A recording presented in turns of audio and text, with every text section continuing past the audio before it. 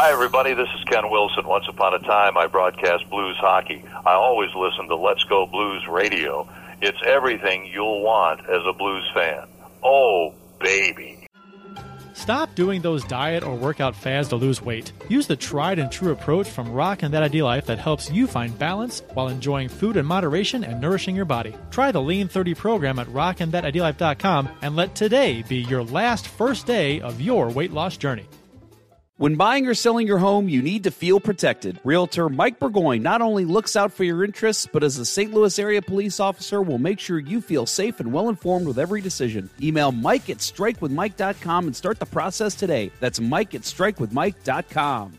Get ready to hear some noise tonight. You're just seconds away from Let's Go Blues Radio. Let's have a Donnybrook. Eric Brewer was so bad. Are we like Ogle Corp? Are we suspended? I reciprocated the dickness. Selfish hockey. That's right, selfish hockey. What did I tell you about stick tape? You don't need it! No doubt about it, eh? You're listening to Kurt, Bill, and Jeff on Let's Go Blues Radio, the original St. Louis Blues hockey fan podcast. Take it away, boys. Welcome to episode 10 of season 13. This is episode number 441, all time of the often imitated, never duplicated Bob Barker to remind you to help to control the pet population, have your pets spayed or neutered. Goodbye, everybody. We're the original St. Louis Blues hockey podcast, Let's Go Blues Radio. Special thanks for our sponsors, rockinthatIdealLife.com, and Realtor Mike Burgoyne for once again proudly sponsoring the show. Please check them out. Also, don't forget to check out our t-shirt shop at letsgoblues.com for the very best St. Louis Blues themed t-shirts at an unbelievably fair price. It is Wednesday, December 13th, and we are streaming live on YouTube, Facebook, and Twitter. To interact with the show on social media, our handle on all the socials is at LGB Radio. I'm Kurt Price, and my co-hosts for the big show tonight are Bill Day and Jeff Ponder. And the agenda for tonight includes discussion of boots. Nothing really. Just the surprising firing of Blues head coach Craig Berube, former head coach, I guess. We'll talk about the events leading up to the firing, the past few games. Also, Verana gets waived, then not waived, then waived. Bertuzzo gets traded to the Islanders, which seems like forever ago. Perron gets suspended 6 games for an incident on the ice. We'll talk a little bit about that. Kelly Chase has leukemia. So it'll touch up. It was on the Jumbotron the other night, so we'll talk about that. And Brady Tkachuk wants to fight a goalie. All that and more on this edition of Let's Go Blues Radio. Gentlemen, it has been a very active last, what's it been, like 22 hours? Something like that? Yeah, that seems about right. The Blues all-time team we did over the summer is now dated, kind of. I mean, I think people would still vote Berube in as the head coach. But, yeah. I mean, still, it's weird to think that, we sung his praises. And I remember on that show, even talking about how, we'll see if he reaches Joel Quenneville for number 1 in wins all time. Not going to happen. Not this time around, at least. Right. Anyway, that's all we have to say about that. Let's move on to something else. You say Brady Tkachuk was wanting to find a goalie, huh? Fight a goalie. Yeah, let's get him and Binnington together. Yeah, right. 2 willing guys, or him and Fleury. Fleury said he wants to fight somebody.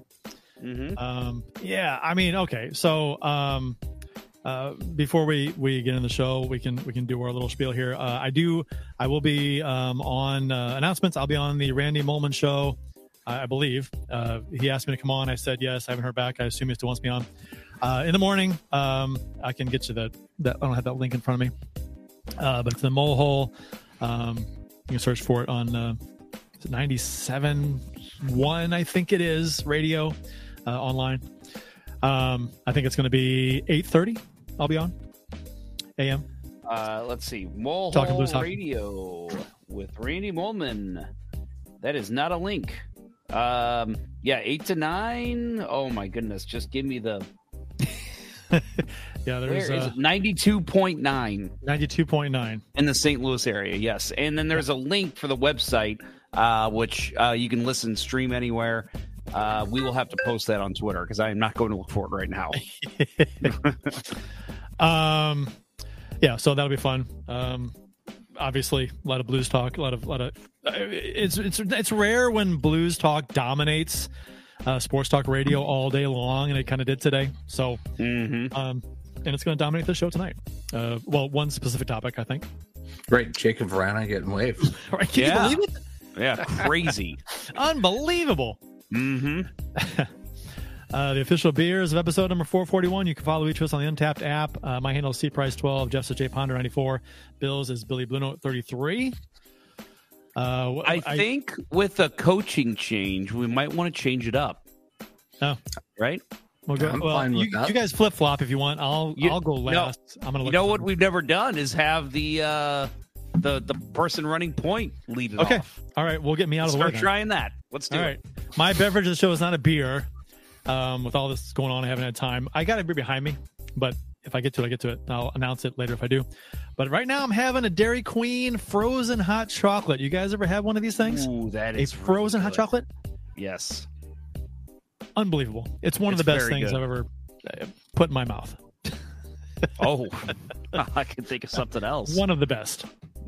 It's chocolatey. It's hot chocolatey. It's frozen though, so it's quite good. If you have not had Dairy Queen's frozen hot chocolate, it's like drinking a brownie. It's really good. Here we go. Sounds like fried ice cream. It doesn't seem like it should go together.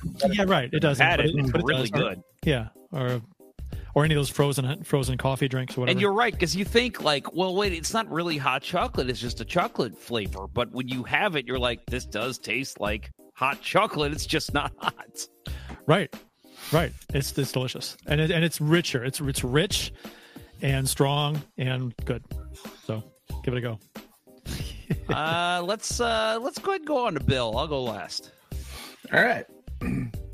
I don't have anything as contradictory as frozen hot chocolate, but I do have I don't have the bottle. It's Highball Drifter. So it's an homage to a cocktail. I've had it before. Last of the bottles that I've got, it's from Founders, one of the barrel aged series last year. Very good. If you like a good highball, it's got the orange peel flavor going on. I was in the mood for a mixed drink, but I haven't got to the point that I'm ready to start drinking mixed drinks on this show when we talk so much about beer. So that's I feel like that's like me crossing the Rubicon when I get to that point. Maybe next week. We did that a couple years ago where we got together for our Christmas show and we started doing shots of whiskey, I think, and we all felt pretty good after that. So maybe next week will be a good time for that if you guys have the time. Yeah, we'll have to look at that. Or if we do a show this year, the week after Christmas, I think we'll all be off work. Oh, you're off? I am taking that week off. Whether or not I will check into work, it's a different story. But we are all three off that week. I agree. Let's do it that week. Week between Christmas and New Year's. Let's get together and we'll bring a bottle of whiskey and we'll have a good night. 4-hour show, folks.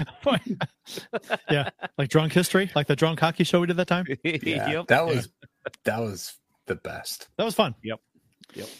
Well, mentioned last week by Bill Day, and I said I was going to go get some on Friday, and I did. The best holiday drink, and luckily my taste buds have not changed. The Nutcracker from Boulevard. Best Christmas beer there is. Not a fan of the Shiner anymore. I finished off that. Well, I had one more of the 6-pack, and I told my wife to finish the rest. Just for whatever reason, I don't like that anymore. Sorry, Shiner. You make great beer. But Boulevard is where it's at for holiday beer. That may be depending on how the show is going. And, I'm probably going to need another. So, I got another ready. Yeah, I will run downstairs and grab another. I have not had this yet. Oh, the Parker Pils. Oh, nice. Yeah, the Parker Pilsner from Four Hands for, I believe it's made for Ray Parker Jr., right? Creator of the Ghostbusters theme. Yes. Yeah. Who you get a call? Ghostbusters. Yeah. No, for Tim Parker from City, of course. So Dan Riley, I happened to pop on Twitter, and Dan Riley replied to the stream on Twitter and says he'll provide some bourbon samples for our show next week. Oh, that'd be great. If he's serious, he's walking distance in my house. Good old Dan Riley. Yeah. And big Blues fan on Twitter. And he's got an amazing bourbon collection. So let's do it. Did I know this? I want to say I've heard this before, that he has. He's posted Okay. some stuff. Like he's got every one of the Blanton tops, which, that's a feat in and of itself. So how lucky am I that I am in walking distance of Mr. STL Blues history and Dan Riley of my house? Well, I picked a good spot to live. Everybody's within walking distance if you got the time. That's true. That's a good point. Yeah, I forgot to mention that Dan Riley is actually a 2-day walk for me. Well, you walk really slow, too. I do. That's true. You're a mosier. Fun Dan Riley story as well. He plays drums at his local church, which is awesome. I've heard he's great. He posted a picture, and I looked, and I'm like, that's my coworker. I literally have one coworker in all of St. Louis. Everyone else, it's a global company. And the one person that I work with that lives in St. Louis, she is the lead singer of their band. And I'm like, what a small freaking world. How crazy is that? Well, I guess we should rip the Band-Aid off and get into it. After the Blues 6-4 loss to Detroit last night, Doug Armstrong announced the firing of head coach Craig Berube. What were you guys doing? Were you still awake when this happened? I was laying in bed. I was not asleep. But I was online. I was doing some Christmas shopping, and I had Twitter open, and I didn't see it at first. I was like just busy, browsing Amazon and whatnot. And about 20 minutes after it happened, I just happened to see something. I was like, "Is somebody what happened? Who got fired? Oh no!" And I'll be damned. Yeah, this guy that I work with, I think he's a Red Wings fan. He play hockey with. Posted a picture in our team chat of him. I guess he met Patrick Kane at the game last night, which, by the way, the picture, Kane literally is looking into the camera like this. And I'm like, you couldn't smile, jackass? Like, come on. But anyway, so, yeah, and then he posted, like, right after he sent that picture, I heard it said Berube just got canned. And then, like, I just heard the phone just starts going nuts. And I'm like, okay, what the hell's going on here? And so I look, and I'm like, no. And then my phone blew up in other group chats, and then my Twitter started blowing up. I'm like, oh, boy. All right, so it's time I got to get up and at least look through what people are saying. So I stayed up a little later than I was planning. So in true boring fashion, I was already asleep. But I will tell you, when I picked up my phone this morning, the first thought before I turned the screen on was, I wonder if they fired Berube last night. It's like, I don't know. St. Louis Blues fans divined that into my consciousness, I guess, as I slept. Yeah, so probably. I was not surprised when that was the first notification that popped. I was. I was too. But the tons of varying opinions on social media, and we'll kind of talk about some of those too. But so the Springfield Thunderbirds head coach Drew Bannister is now been named the interim head coach for the Blues. Bannister will travel to St. Louis on Wednesday, which is today, and serve his first game behind the bench tomorrow against the Ottawa Senators at Enterprise Center. Bannister's 49, spent the last 3 seasons as Springfield's coach, going 93, 58, 19. He guided the Blues AHL affiliate to consecutive Calder Cup playoff appearances, including in 2021-22 when it reached the Calder Cup final. Real quick, just on this. So first of all, Armstrong in his presser today did say that this is a true interim situation. But he said that, and then he said later that he's a candidate because it's wide open. Do you hear that? Right. Yeah. Right. So he's going to said both things. Yeah. I think but he's so are you, Kurt. You're a candidate right. as well. Yeah. Well, I basically think that it's him just saying, like, hey, if you coach well, we're going to keep you around just like we did Berube. But I think he fully knows, like, I need to go get somebody else. And maybe Bannister does step in and does a great job. But I thought it was interesting that he specifically called it out that Bannister is a true interim. Yeah. Whereas I think with Berube last time that happened, I think it really was like Berube's an interim for the rest of the season, then we'll look for someone. It sounds like he's already begun the search for another head coach. Did you see what Andy Strickland posted? The one-letter tweet he tweeted? No. I'm so... if that happens, it's going to be really difficult for me. Did you? So you saw it? You saw what he posted? Yeah, I saw it. Oh, yeah. He just tweeted out the letter Q. I'm sorry. My favorite, when we talk about Blues coaches, he is my second favorite Blues coach of all time. But because of what he did in Chicago, if they hire him, it will be very difficult for me to. Yeah. And I know that we've seen that take a lot. Well, I'm done with the Blues. I'm not watching. It will be hard for me to still comment on this team with any kind of zest and excitement. So what you're saying is you'd be as much a part of this show if Q is hired as Austin is right now. Yes, I'd basically be. I'd be the Austin Lynch 2. I'd be the sequel. Berube was in his 6th season as Blues head coach and was behind the bench for their 4th straight loss, the 6-4 loss to the Red Wings on Tuesday. St. Louis is now 13-14-1, 6th in the Central Division, and ranks 26th in the NHL in goals per game, 2.82. Berube, who was 57, replaced Mike Yeo as head coach in November of 2018 and guided the Blues to their only Stanley Cup championship in 2019 and was 206, 131, and 44 as Blues head coach. Let's pause there for a second. First of all, I don't know. I know some fans were clamoring for this and excited about this, but I think even those fans, there's a little bit of sadness because he was the coach that brought the Blues a Stanley Cup. So, Kurt, lift your hot chocolate, iced hot chocolate, Bill, beer, to the first and only St. Louis Blues coach to bring a Stanley Cup to St. Louis. Thanks for all you did, buddy, and cheers. Cheers. Cheers, Berube. So there was a press conference today. And Armstrong talked at length. It was about half an hour. Answered a bunch of questions. And to his credit, Armstrong's credit, he didn't dodge. The only question he dodged was his conversation with Stillman. He really didn't go into detail with anything from Stillman about their timeline on what was discussed, stuff like that. So did you see some of the online polls? That people were doing, like everybody and their sister was doing online polls. Fire Armstrong. Well, it was.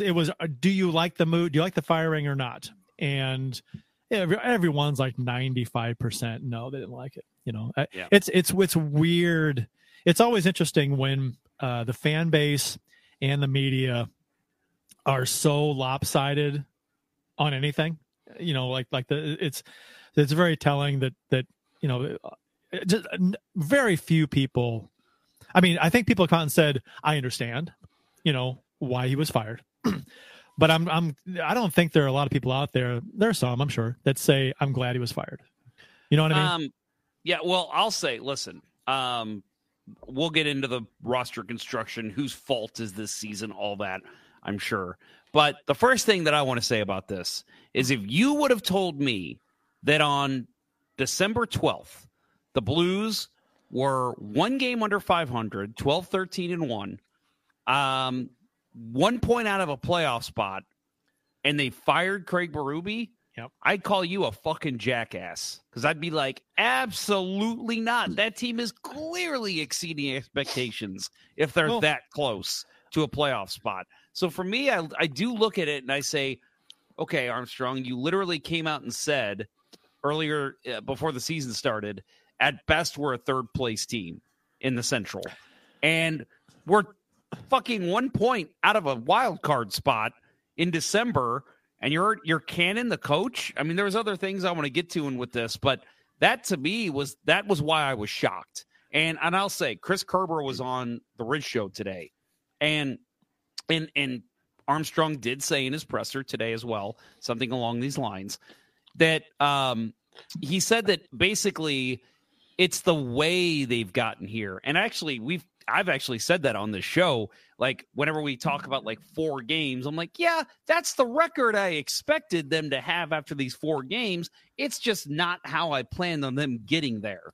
And I think that's what Kerber was saying, and Armstrong kind of said it too. The fact that, yeah, they're 12-13-1, but they lost to San Jose, they lost to Chicago, they lost to Columbus. Yes, they've beaten Tampa, Colorado. and they've beaten Colorado and Vegas, but those losses to terrible teams, that I think is where Armstrong was looking and saying, okay, that's a problem. See, here's the deal, though. So I totally on board with being confused about the firing, because this team is about where Armstrong expected them to be. So I'm wondering where Armstrong thinks this team should be. I mean, he kind of went over that a little bit in the press conference where, he goes, it's not so much the results, it's the way we're playing. And I'm like, yeah, but the way we play dictates the result. It's going to determine the result typically. He mentioned a few of the wins we didn't feel good about because we didn't play well in the wins. But there were some wins we played really well in, and there were some losses we played awful in against some bad teams. And I think, remember how we were feeling after beating Vegas? We were a few games over 500. We're playing pretty good. We're like, hey, this, the defense is better. The power play sucks ass, but still we're shooting the puck and we're getting, the offense is getting enough done to, and we're feeling pretty good. And all of a sudden, then 4 games later, Ruby's fired.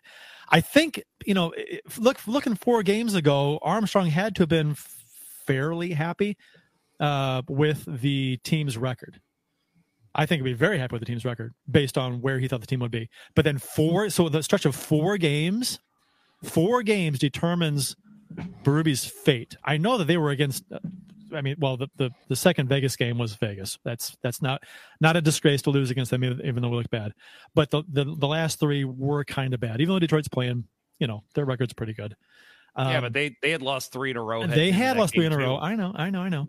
But we didn't look good in those 3 games against teams we should have beaten. Columbus, Chicago, absolutely should have beat those teams. It's a very small sample size of playing really bad hockey. Now, they were inconsistent up until these last 4 games. They'd win 1, lose 1, win 1, lose 1, win a couple, lose 1. But it's got to be, a combination of a few things. Kairu's not getting production out of Kairu makes Armstrong look stupid with his 8 years, because he's getting roasted by fans on Twitter. The 8 years, $8 million per, Kairu is not what he is expected to be. And I keep telling people, he's like 24 games into the season now? 26? What is it? 28? 28. Okay, 28 games in. He's 28 games into his new contract, his 8-year contract. He's underperforming offensively, and that turnover against Detroit to seal the deal was god awful, which we'll talk about. But does anybody not think his offense is going to come around? I think it'll come around. So I think it will. I think it will, but I think the issue is, and again, I've said this at least a couple times on this show, I like his game better this year than last year, because I feel like he is actually trying to work on all aspects of his game. But, and Armstrong said it today in his presser, you're paying him to create offense. Right. And we said it last week.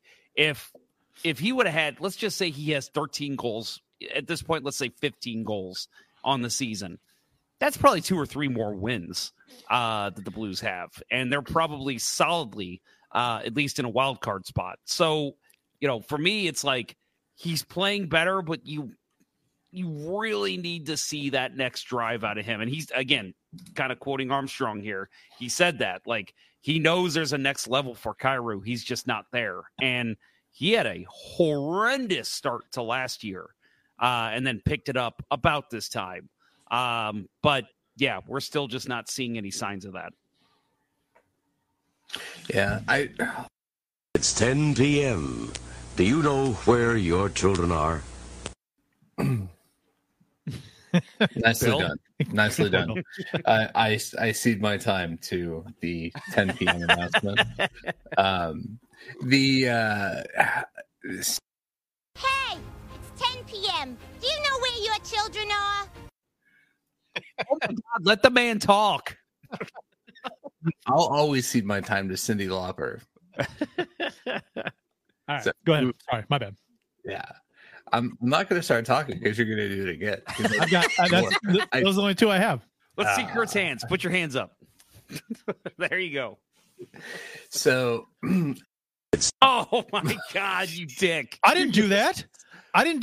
Was it Austin? Oh, Austin, you're fired, boy.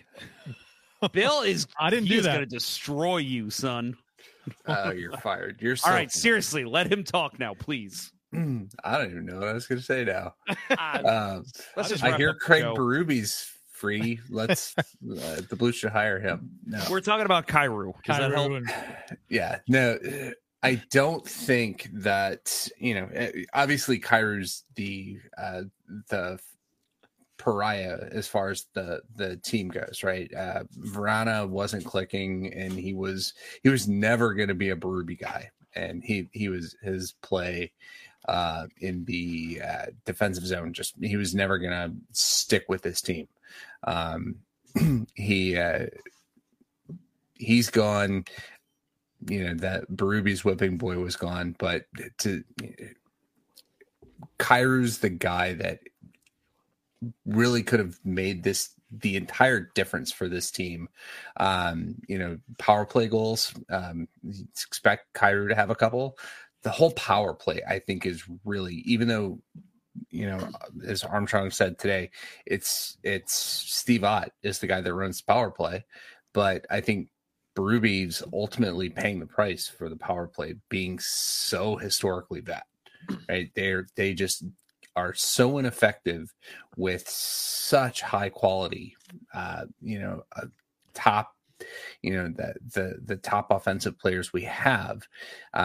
We just couldn't get anything going. And I think the combination of team being super inconsistent, win a few, lose a few. And like you said, Jeff, I think it was after that West Coast road trip where, we're like, we didn't expect it to get the points in the games that we got the points, right? Yeah. We didn't expect to drop them to San Jose and, gain the points where we did, but the team's been completely frustrating.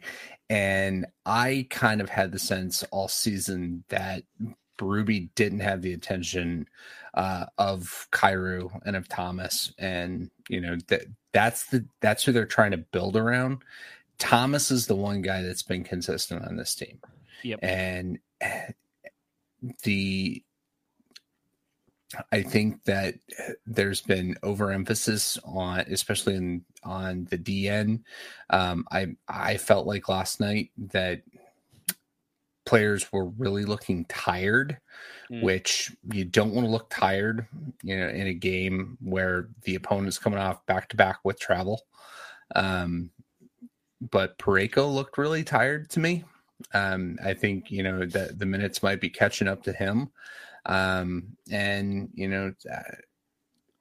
It just felt like the time was right for this to happen. I think Armstrong's looking at, we're not to the halfway point.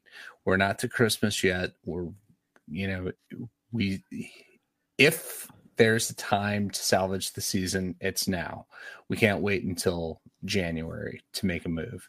And I think I was not surprised when I woke up this morning and saw the news. 6 years is a long time for a head coach to be around somewhere. It should be noted too that on the power, you mentioned the power play bill, that Brad Richards was brought in to a few days ago, actually, right. As a consultant to just post, after games, the next day, kind of evaluate the power play and touch base with Ott on some things. So maybe he'll have some ideas to fix the power play, which is historically bad. Really, really bad. I've never seen a Blues power play look this bad for this long. It's been really, really as bad. I said to Bill, isn't it crazy they're not last in the entire NHL, and somehow it's Pittsburgh that's worse than them? That was Washington. I thought it was Washington. It was last night. It was Washington. I thought it was Pittsburgh, but maybe you're right. Last night it was Washington. Maybe it changed with the games last night. I don't know. Are you looking? Because I won't look as well. Okay, go ahead and look. So talk about last night. I just want to mention real quick with the power play. Last night I thought was a prime example of how bad this power play is. So the Blues had 3 power plays in this one, went 0 for 3. First power play, about 2 minutes in, they had some momentum in the offensive zone, and Gostabert got the It is Washington. Pittsburgh's 27. That's just as great with Alex Ovechkin taking bombs like he does. He's showing his age this year. They're 8.2%, and Blues are 8.4. They are neck and neck. Yeah, they are 8.4. Not where you want to be. You want to be over 20. Yeah, and they're not even close. Oh, they literally last night, because of their shorthanded goal, Scandella's beauty shorthanded goal. They have more shorthanded goals than power play goals. 8 versus 7. Yeah, and how about that goal, man? Scandella and. If you guys picked up on Jamie Rivers, what he says when someone puts it top shelf, have you noticed this? He's been mixing it up. He said a few times. He said where it puts it upstairs where you hide the good stuff. Oh, yeah. Speaking of the expensive liqueur. Liquor. Right. Yeah, I have noticed that he's been throwing out different things. Right. He has changed it up. Yeah. He's going Mike Lang. Yeah. Not quite that crazy. Which is good. I'll give the man props. I've been very happy with him. I was afraid that it was just going to be very robotic, but he's actually been pretty good. Yeah, I'm happy with Rivers. He's done good. Well, anyway, so the power plays last night. So Gosper gets that penalty. Blues do not capitalize, and again, they do score the first goal of the game. But still, that was a 0-0 early on. Take the momentum away from Detroit. You could have had a 1-0 lead. Second power play, first period again. It was late in the period, 17-19. At this point, it was 2-1 Detroit, so they'd already come back and taken the lead. That was when Sherrod high-sticked Sundqvist in front of Husso. Blues could not capitalize. That would have been a huge power play to score a goal on and tie the game going into the second period. Again, Blues do come back with Kevin Hayes scoring 2 goals there, which was nice at the start of the second. But to leave the period again at least a tie would have been really nice coming out of intermission. And then, of course, the third period. They had that at 16:35. It was 5-4 Detroit. Andrew Kopp held Hayes, and the Blues were pressuring. So they get a chance late to tie. And again, not to dog a guy who is now officially gone from the team, but I did not like pulling the goalie there to make it 6-on-4. I get it. I get that you're like, we've got to pull him so we can get another man out there. What, 30 seconds off the power play is garbage. Absolute garbage. To me, that's why you do it, to go 6-on-4, to do something different. I'm sorry. I wait until the power play's over, then I pull the goalie. The definition, there was only a minute and a half left at that point, right? I know. So you pull him with a minute and a half left. No, is that nowadays? That's late. I don't care about what it is nowadays. It ain't working for the Blues. Well, but the power play as it stands is never scoring goals. So I think that's the definition of insanity. Let's just keep doing the same thing. If you got an opportunity to go 6-on-4 for 30 seconds, I thought that was I personally that much time left. I don't pull 30 seconds with a minute and a half in the game. No, I would do it. I was not with this power play. But that's why I would do it with this power play, because the power play is terrible. Control the puck. If they control the puck, 6-on-4 with you. But they can't do it in 5-on-4. They have no puck control. If they have puck control, but they're just not scoring, I'm all for it. But how many times do they fucking turn the puck over? Well, it didn't burn them though. It did burn them. How did it not hurt him? No, I mean, okay. What I'm saying is that they pulled the goalie with like a minute and a half to go, and to get a 6-on-4. I think every team in the league does that. I think every single one. I agree, but when you're the Blues, I don't. So you would just do the same power play. You would just roll that same losing power play out there, and then not take advantage of an opportunity to do something differently. After the power play's over, if you can strike, then you have basically another power play. You have a minute 6-on-5. You have a minute then. That's only a minute. You can score a goal in a minute. You can score a goal in a second. I know you can, but that's statistically, scientifically. I don't care about statistics. Statistically, the Blues' power play has given up almost as many goals as they've scored. So why give them the empty net?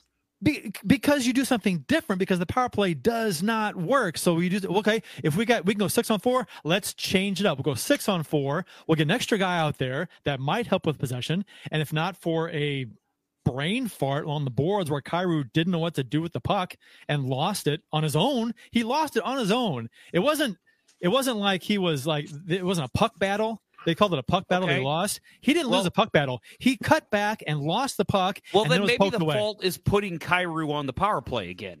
That's right? that. Would you agree with that? I would side with that, because I think I said online, I'm like, I was not really in favor of changing the responsibilities for Kyrou up until last game. I was like, you know what? You got to just do something different for a while with him. Take him off the power play, cut his ice time, move him down the lineup a little bit. Just do something different to maybe get him some other looks against other defenses. I don't know, but I would have not been against sitting him on the power play. He's not scoring or as much as he should anyway. He's a threat. He's always a threat. He gets tons of chances, but he ain't doing it. And his I don't know what you call it on the boards. I don't know what he was doing. He just held on to too long, made a cutback, lost the puck, and was poked away, and they scored. It's like, Jesus. It wasn't even a puck battle. They called it a puck battle. It wasn't a puck battle. He just lost it. No, it wasn't a puck. He just lost it. Yeah. He lost it. There was one point where he broke away, and the guy, was it Veleno? Wasn't even on him. Like, he had time to just dump it down where I think Shen was waiting in the corner and no one on him, but he held on to the puck. So what are you fucking doing, man? He could have won point too. He had point. Do you know where he ranks in terms of forwards time on ice for the Blues? Kyrou? Yeah. Number one? No, number one. Number one. He's got to be what, third? Number one forward? Bill, what do you say? I'm going to give Kurt 4 more guesses before I weigh in. Well, he doesn't log as much time as a defenseman. 1, 2. He said as forward. Oh, it's a forward. The top forward, yeah. I would say he is number 4. He is number 3. Okay. Bill or Kurt, one of your 5 guesses was right. He is 1804, which to me is ridiculous. The guy has 5 goals. He has 5 goals, and you're playing him third most. He's basically getting top line minutes still for the Blues. Like, that's ridiculous. Yeah. Sorry, Berube. I'm sad you're gone, but that is a bad call, and I hope Bannister makes a huge change there. Again, not hating Kyrou like a lot of the fan base is right now, but he should not be getting top 3 minutes. Yeah. So on this whole thing, I think Kurt is. I'm going to side with Kurt on and this coming from the goalie who doesn't want to ever get pulled. I absolutely hated every time I had to get pulled, right? But in this case, you're doing it for the statistical, the probability advantage, right? 6-on-4.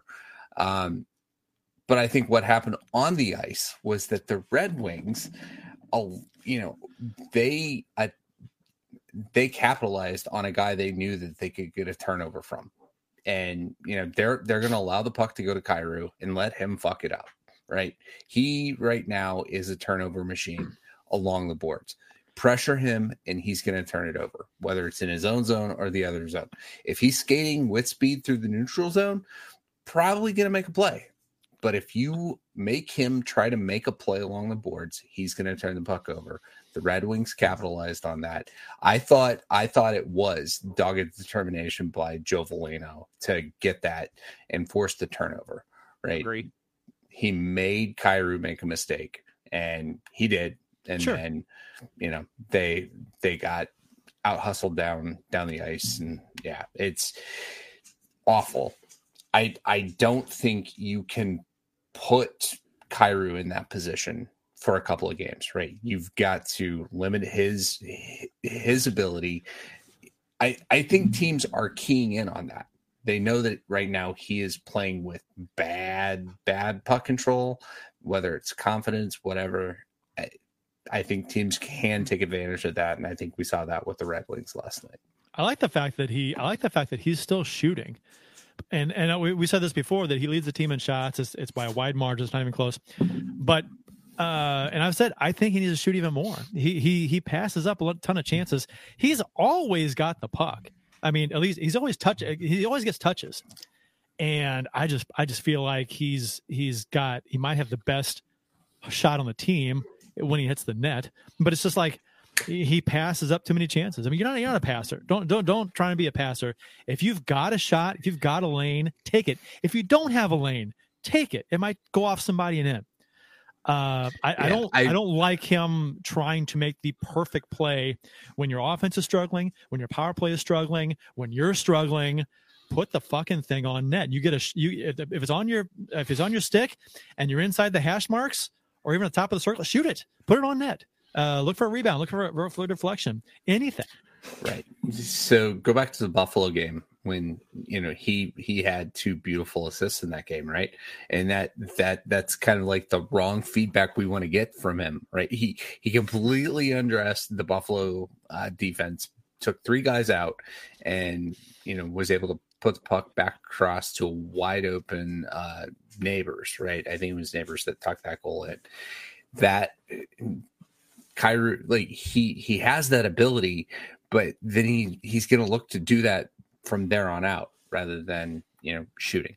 But to your point, he is shooting, and we want him to keep doing that.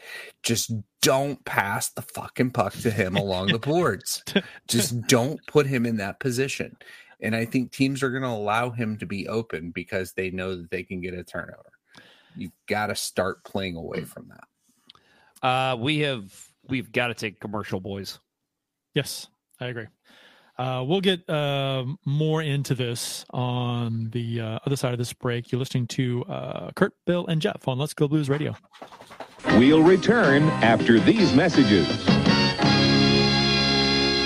We've all tried a diet or workout fad at one time or another, but it always ends the same, right? We either lose the weight and then get back to our routine, but then put the weight right back on, or it just simply never takes hold. It's time to move into a habit-based program that focuses on organization and simplicity. Rockin' That Ideal Life's Lean 30 lays it all out for you with the correct food to eat, how to meal prep, and even sprinkles in plenty of healthy recipes. With Lean 30, you'll get the full ID Life arsenal, including energy for that needed kick, a tasty Nourish shake for your needed fiber intake, Slim Plus to help control your cravings and provide a metabolic boost, Lean capsules help bust those sugar cravings, and IED Nutrition gives you the added punch you need that takes the guesswork out of what supplements to take. Join the many who are seeing success and make this your last first day on a new program. Visit rockandthatideallife.com to get started, and remember to email Dustin at rockandthatideallife@gmail.com for an extra 10% off exclusively for Let's Go Blues Radio listeners. Start your transformation to the confident, vibrant person you've always wanted to be with rockandthatideallife.com. St. Louis hockey fans know how it takes a reliable captain and a team of hard workers to achieve major goals. As a police officer and a hockey player, Realtor Mike Burgoyne would wear the C in any situation. As a leader in the home buying or selling process, Mike has surrounded himself with a team of trustworthy inspectors, lenders, and escrow officers that work together more cohesively than Hall & Oates. And as a member of many teams in his life, Mike knows the service our first responders, veterans, nurses, teachers, and yes, even you Let's Go Blues Radio listeners provide the community, so he offers special rates to those individuals. Find the value in Mike's leadership and teamwork today by emailing him at mike@strikewithmike.com or calling 314-753-4060. He'll work closely with you and only show you the homes that match your goals. That email again is mike@strikewithmike.com or call him at 314-753-4060 and succeed with your new teammate today. And now, Back to Let's Go Blues Radio, the longest running St. Louis Blues podcast with Price, Ponder, and Day. All right. So there was a press conference today. Doug Armstrong talked to the press for about a half an hour. He did say that he takes full responsibility and hopes that those he talked to takes responsibility, which I found that phrasing interesting. I'm like, I wonder who else he talked to that he felt should take responsibility, and besides Berube. Probably some players. I'm sure he talked to the team. And so I'm wondering if he talked with some players individually. So if I was in the media, I would have wanted a follow-up question on that answer. Who did you also talk to? And, as far as Kyrou, for example, I'm, whatever, players that needed to take responsibility was interesting. I mean, who do you talk to if you're him? The player, the team. Shen? Yeah, I guess Shen. Maybe the alternate captains. Maybe some of your young guys. I say you address Shen. You talk to Shen, the alternates, and then maybe have the team as a whole have a meeting. I don't know. That's what I would do. I wouldn't put that on Shen to have a meeting to tell the team that. I would, and I would hope that Armstrong had some choice words for the team, and I think he did. He kind of implied that was the case. That there was somebody said that was the case. There was some things said to the team that, as far as it was who said it? If you don't like it, it was Bennington, who was interviewed and said that, if guys aren't, I thought this was fantastic. I don't know if you heard Bennington quoted on this, but he's a guy that I don't think anybody can argue. He wants to win. He leaves it on the ice. He's given his all. He's one of the players that you can tell do that. And he said that basically what was said is that if you're not going to, your time in the NHL is limited. It's a privilege to play in the NHL, and your time in the NHL is limited. You give it everything you've got, and if you don't, get out. We don't want you here. That's almost exactly what he said. Yeah. And I was like, that is brilliant. I mean, it's so simplistic but it's truthful and it's honest, and it's good. It needs to be said, and to remind guys that, hey, this is a fucking privilege to play in the NHL. If you're not going to bust your ass and leave it all on the ice, if you come off the ice thinking after a game, I could have played harder. Why is that? Why didn't you play harder? So, and if players are going to have that attitude where they maybe could have played harder but didn't, Benton was like, "Get out. We don't want you here." That's fantastic. It's ridiculous to do this, but this is kind of what we do on the show. Relate these NHL moments to us playing beer league and high school and college, because that's the farthest we ever got. But I will say, there are literally times where I'll be having an off game. Even now, 38 years old, playing beer league pickup hockey, basically. And there's times where I say, man, I'm having a bad game and I'm just not in it today. And then I'll get to the bench and I'm just thinking, my time playing hockey, and you guys can definitely relate to this, it's very limited. There's going to be a day where I never play another hockey game again. And it's like, if I'm going to play now, I need to get my ass out there and give it everything I got and skate as hard as I can. And that, again, is just a beer league guy saying that. To me, if you're in the NHL, you've got a very small window to make money, to make a name for yourself, and to be relevant in this game. And I don't know, you got to wonder who Bennington's really talking about. I know everyone's going to say Kyrou, but it's not just Kyrou. He said some things last year before the Blues made all those trades, something about along the lines of, this is the NHL, let's effing go. You could tell when someone's dogging it, Bennington's the guy that's going to notice, and he's going to be pissed. Right, Bill? I mean, Bill, you can speak to that. You watch these guys from your crease. You can tell that guy's not giving me anything tonight. I'd like to see him bench because what's the point of even playing him if he's not going to skate his hardest?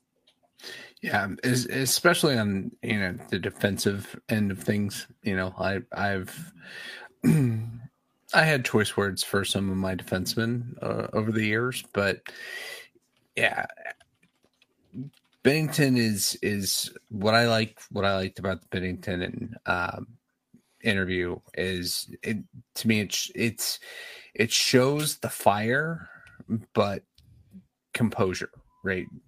Before this year, we would never have used the word composure with Jordan Binnington, but he's showing some maturation, and I like that about him. I think it's probably shots across the bow for guys like, well, I mean, Verano's already gone, but I think that's a guy that, right, when last year he was having his success here, it was what a great trade by Army, or what a great waiver pick by him. Give him a second chance, bring him in, and he's a guy that last year it looked like he was taking it, and this year it was just like, I'm not going to play the defensive side of the game again, and so I think probably some Binnington's words were rooted in that. But also, I do think, I think it's right that there's a lot of shade being thrown Kairu's way at this point, because he isn't scoring. He isn't earning the contract. Right. I get Kurt's point that he is trying to improve his game on both sides of the puck, but at this point, let's focus on scoring. We need you to score, and if you can do both, That's the whole point, right? I mean, right. He's signed to be a producer offensively, but he needs to be responsible defensively. Right. So you can do both. The great players do both.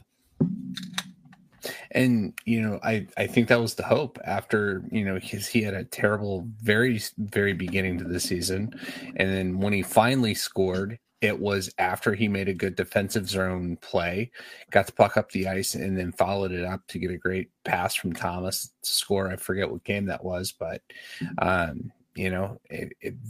was like, okay, maybe he's finally figured it out, and he just hasn't. And again, he's good looking beer. That is. That's the Parker Pilsner. That is a good looking beer. Sorry, like totally interrupting. And again, Kairu's getting his chances. He's I think a lot of I think the play last night where he lost the puck, I think that could be just accepted as, oh God, that sucks. If he had 12, 15 goals this season, like he should have almost, it's an execution thing, which, is hardly a Berube problem. Berube, tries to put players, his job is to put players in the best position for them to succeed individually and as a team. So, and I think he's done that with Kairu. He's worked with him, and he's made him be more responsible in his own zone, which he's done much better with this year. And he's still getting chances offensively. He's just not finishing. It's like you can't, Berube can't go out there and make him finish these chances.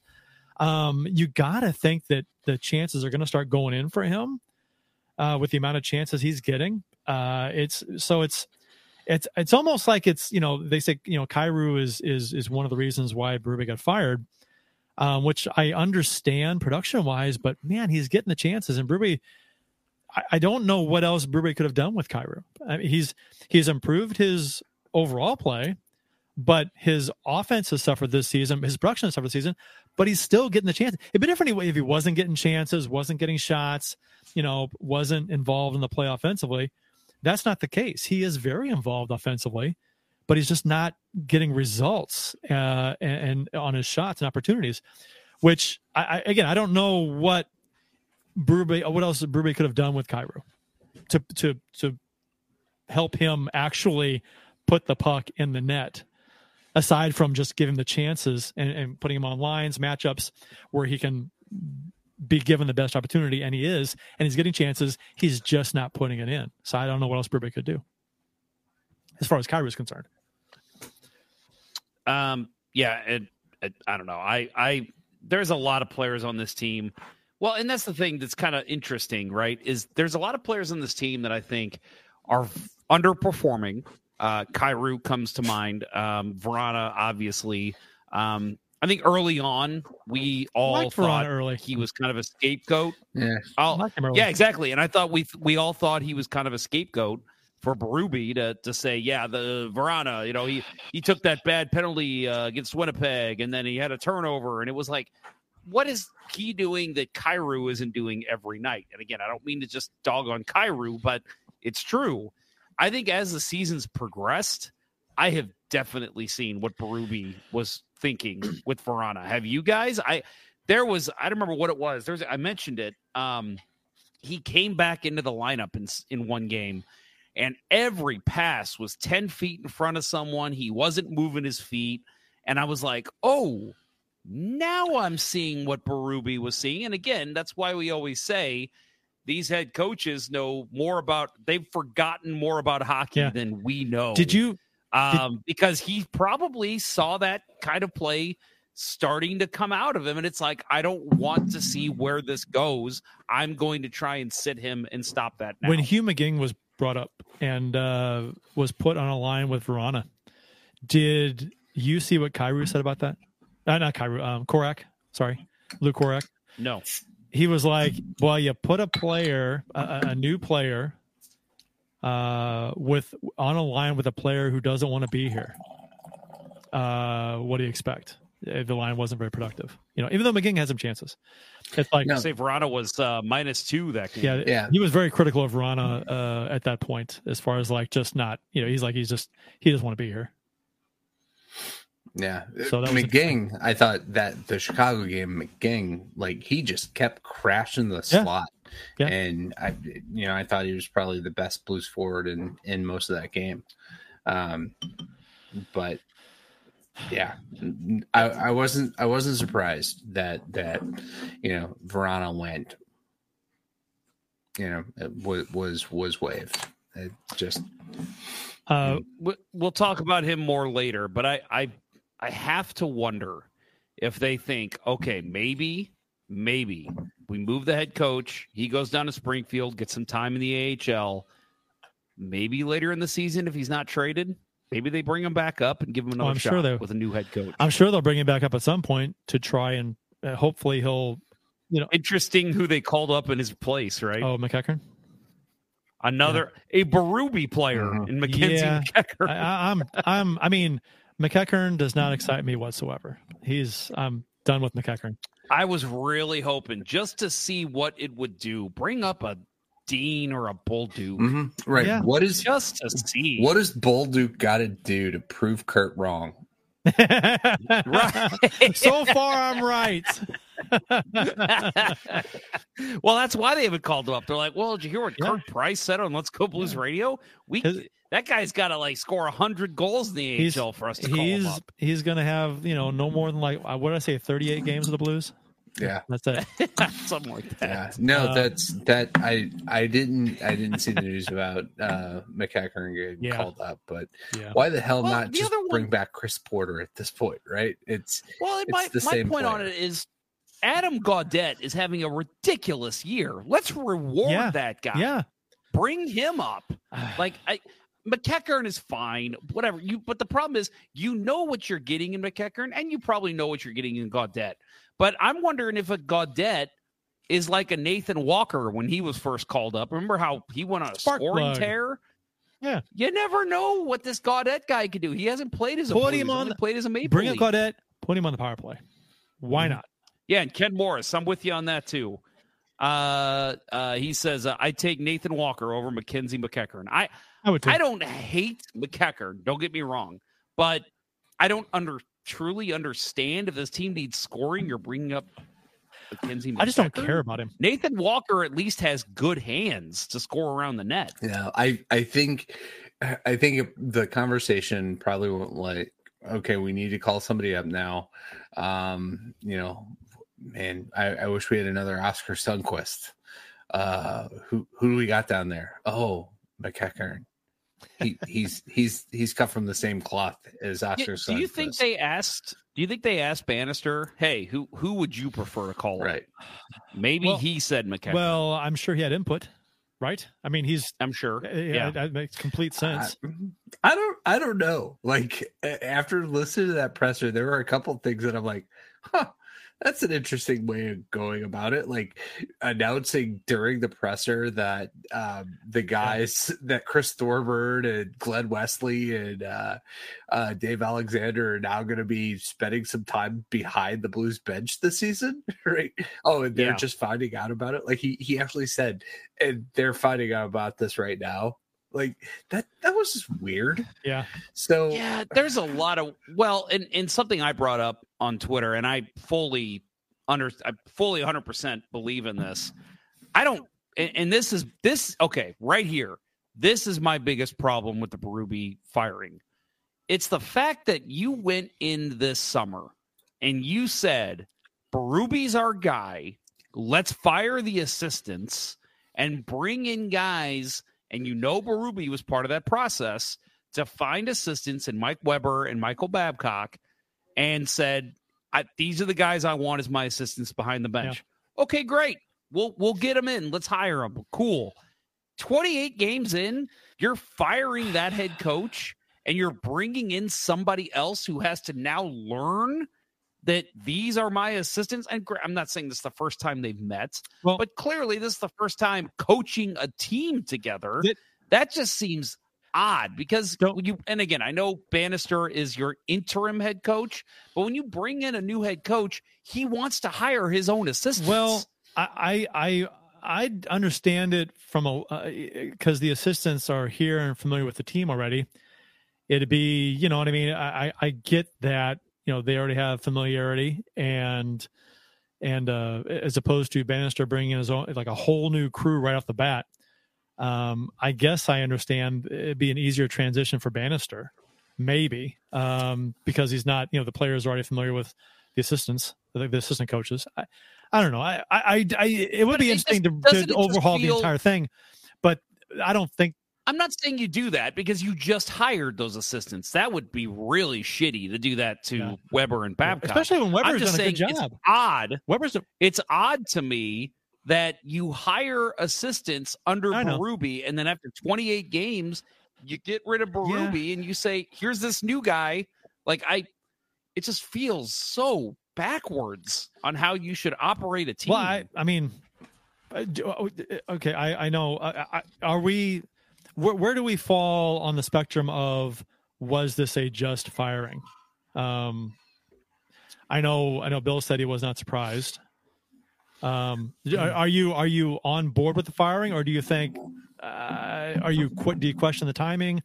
Or are you on board with it? Are you against it? Or what's your thoughts? No, I think it's a just firing. Just firing.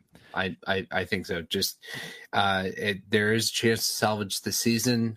You can't if you wait till after the new year, after Christmas, to make it. That's too late. 6 years is a long time, and the voice grows stale. Do you feel that the Blues should be better than they are right now? At this point in the season, yes. I think. Okay. How much better? 2 weeks ago, I said I was surprised at how well the Blues were playing to the expectations that we had last year. Right. Last year they totally underachieved. This year, I thought we were seeing a team that, if we had a modicum of defense last year, we would have seen better results, and I think that's what we were seeing. But the power play, the completely ineffective power play is the stain on this team that we just can't look past.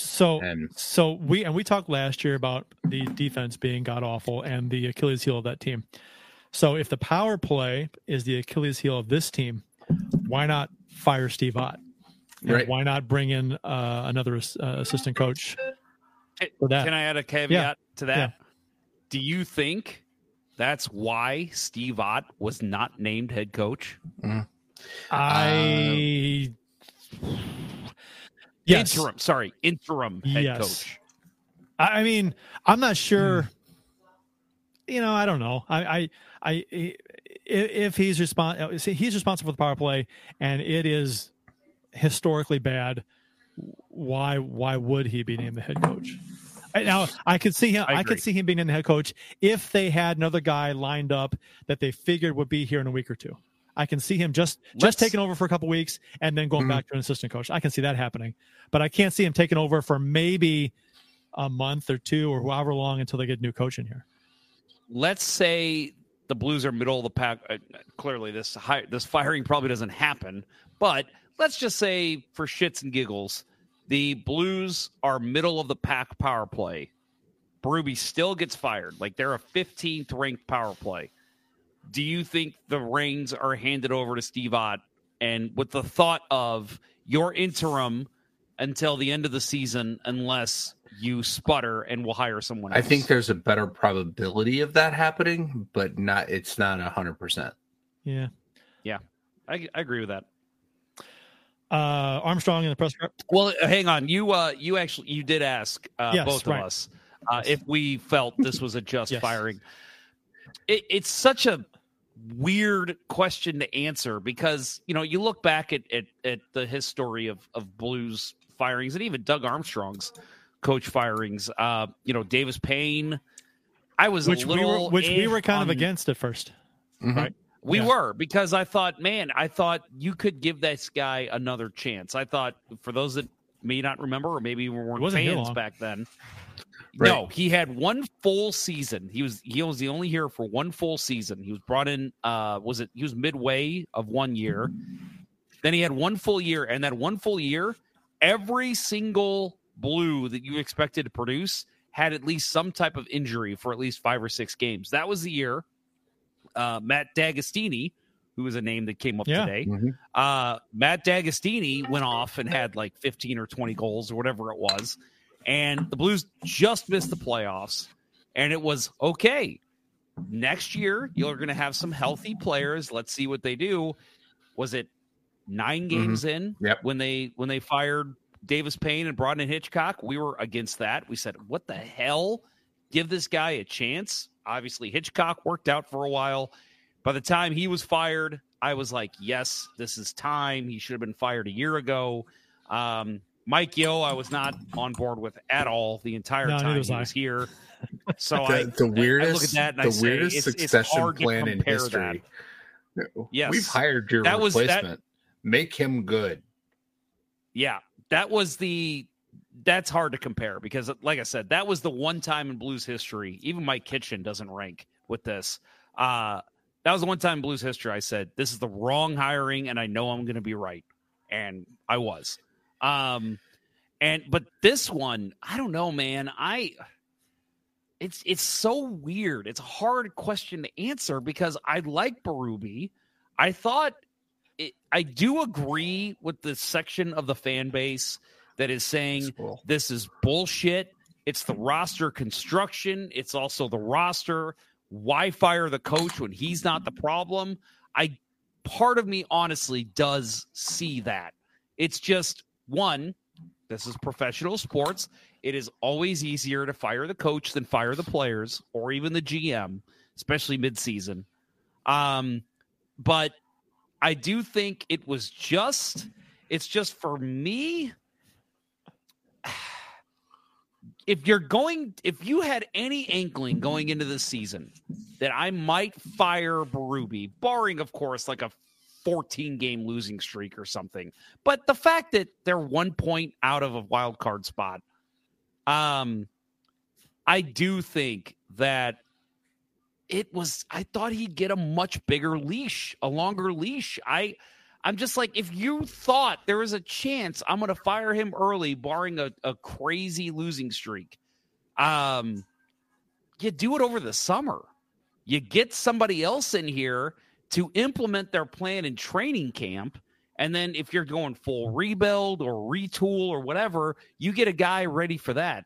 To me, in the vote of confidence is something that coaches hate because Armstrong came out and said Berube's absolutely safe. That's never true. They're always gone within a year after a GM says that. But to me, I actually believed Armstrong because I'm like, he's going through this whole retool thing, and he's going to keep Berube as the head coach. Well, man, I just think if you're going to do it, you got to do it over the summer. Well, like I don't think you gave him a long enough leash if you're going to let him start the year. I don't like the firing. I don't think it was just firing. I understand. I say that knowing full well this team has issues. You know, the power play is awful. There are players that are underproducing. However, based on the expectations of Armstrong and Stillman, both before the season started, this team is in that middle third, and they are 1 point out of a playoff spot. So they are competing with the upper middle third, which is right where Armstrong wanted them to be. And he hoped they would be, and they're right there. He also said during the press conference that it wasn't about wins and losses. It was the way they were losing some of these games. I see that. So, and I get that. I understand that. But, you know, based on the roster construction, you're going to have that's the way this team is going to play. They're going to have some good games, some bad games. They're going to be inconsistent. You know, if they were consistent, they'd be in the upper third of the league and they'd be a better team. I'm not, you know, saying this team isn't playing as well as he wants them to, like in certain aspects. I'm like, okay, but that's what makes them a middle third team. That's what keeps them out of the upper third. So it's almost like there's more to this than what is being said. As far as, you know, it's. And he said, you know, I mean, I don't know if he's just saying the right things, but he said Berube is too good of a coach to not be coaching in this league, and he'll coach somewhere fairly quickly, he thinks. Which, you know, I think he should still be here. I think other changes could have been made. You could have fired Steve Ott. You could have, which I think is absolutely something you should do. If you're going to fire the head coach, and one of the reasons is a god-awful power play, why is the power play coach still here?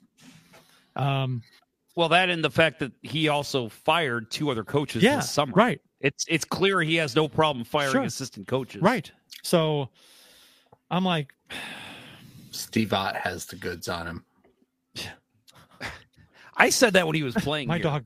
I'm like, clearly Steve Ott has something on Doug Armstrong because he should not be playing. Yeah. So a couple of things I want to address. Winning Unlimited in the chat says, why didn't Brad Richards just accept a role for power play coach? Why just a consultant? I think the answer is he'd have to move here from Tampa. Yeah. Man, my dog has gas. This is bad. I thought, did he just shit all over the floor? And I'm looking around. I'm like, no, it's not there. It's just gas. Oh my God. Jesus. Yeah, we had that with our dog recently. It's not fun. It's the worst. Oh man. It's like there's a big pile of it right here. It's the holiday season. I want to get you a gift, Dad. God. Yep, that's right. This is all I could afford. Yeah. So no, well, and I think also it wasn't. I don't. There's not a lot of power play coach positions out there.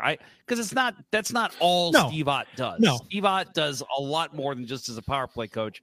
I think again, you mentioned living in Tampa. That is probably part of it, honestly. I think the other part of it is why he's not taking a power play coach job in the NHL is he's probably making buku bucks just telling teams what's wrong with their power play. Right. Why would you not want to do that? And this is a nice thing to try. I'm all on board with trying something different when the power play has been as bad as it has been all season long. It's not like we were really good for a while and then just tail off. No, it's been shit from the start. How long did it take us to get a power play goal? How many games? It was a lot. I really hate to act like Mr. Know-It-All here, but I'm going to do it anyway. Never to me, I before. think the first thing Brad Richards says is, why is everyone standing still?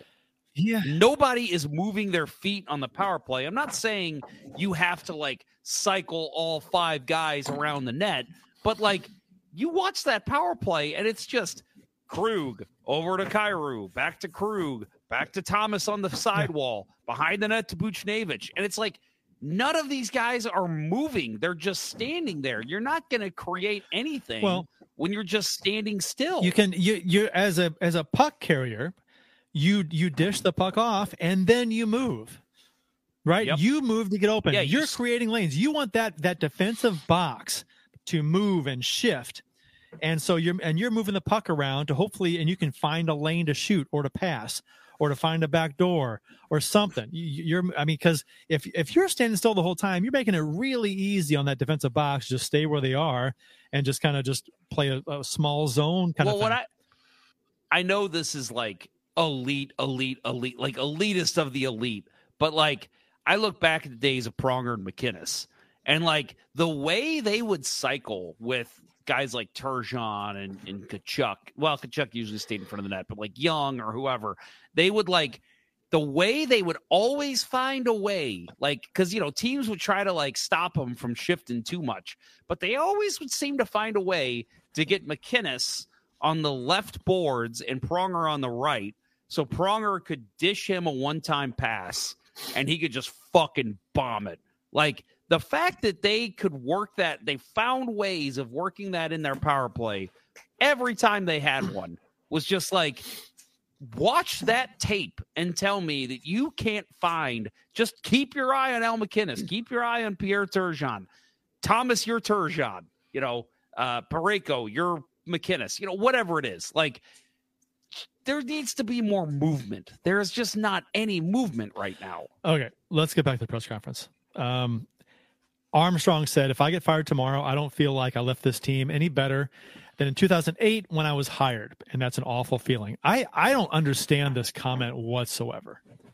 Yeah, because, I mean, do your accomplishments between then and now, like, are they, nothing? Because during his tenure here, the Blues, up until the last couple of years, had like the most points in the Western Conference during his tenure here. And I think if he said, if you were to get fired tomorrow, well, GMs don't typically get fired when they're on a high. They typically get fired when things are going poorly. So, and if they take over when things are going poorly, hopefully you take over when it's poor, then you have these seasons of high, and then, oh my gosh, okay, it went down again, and that's when you get fired. Well, of course, nobody gets fired when you're doing well as far as the GM goes. I mean, I get what he's saying, though, in a certain aspect. I think he's thinking more, oh my God, I don't know how to say it, like 2D, like two-dimensional. I think he's basically saying if you take that 2008 team and you put them up against the 2023 team, they would end up in a tie, go to a shootout. But again, you take over a team that's not playing particularly well because a new GM, right? New situation because you're taking over. The other GM is being replaced because they weren't playing very well. And if you're going to get replaced years down the road, that's because the team's not playing very well. So obviously, you're going to come into a situation at a low and probably leave it a low. So of course, those two teams might not be that different in terms of skill, but the time and the years in between. I mean, you won a fucking Stanley Cup here. You had years of success and really, really good teams. I don't understand this team is not any better than when I took over. But that's weird to say to me. What about all those years in between were like big deal?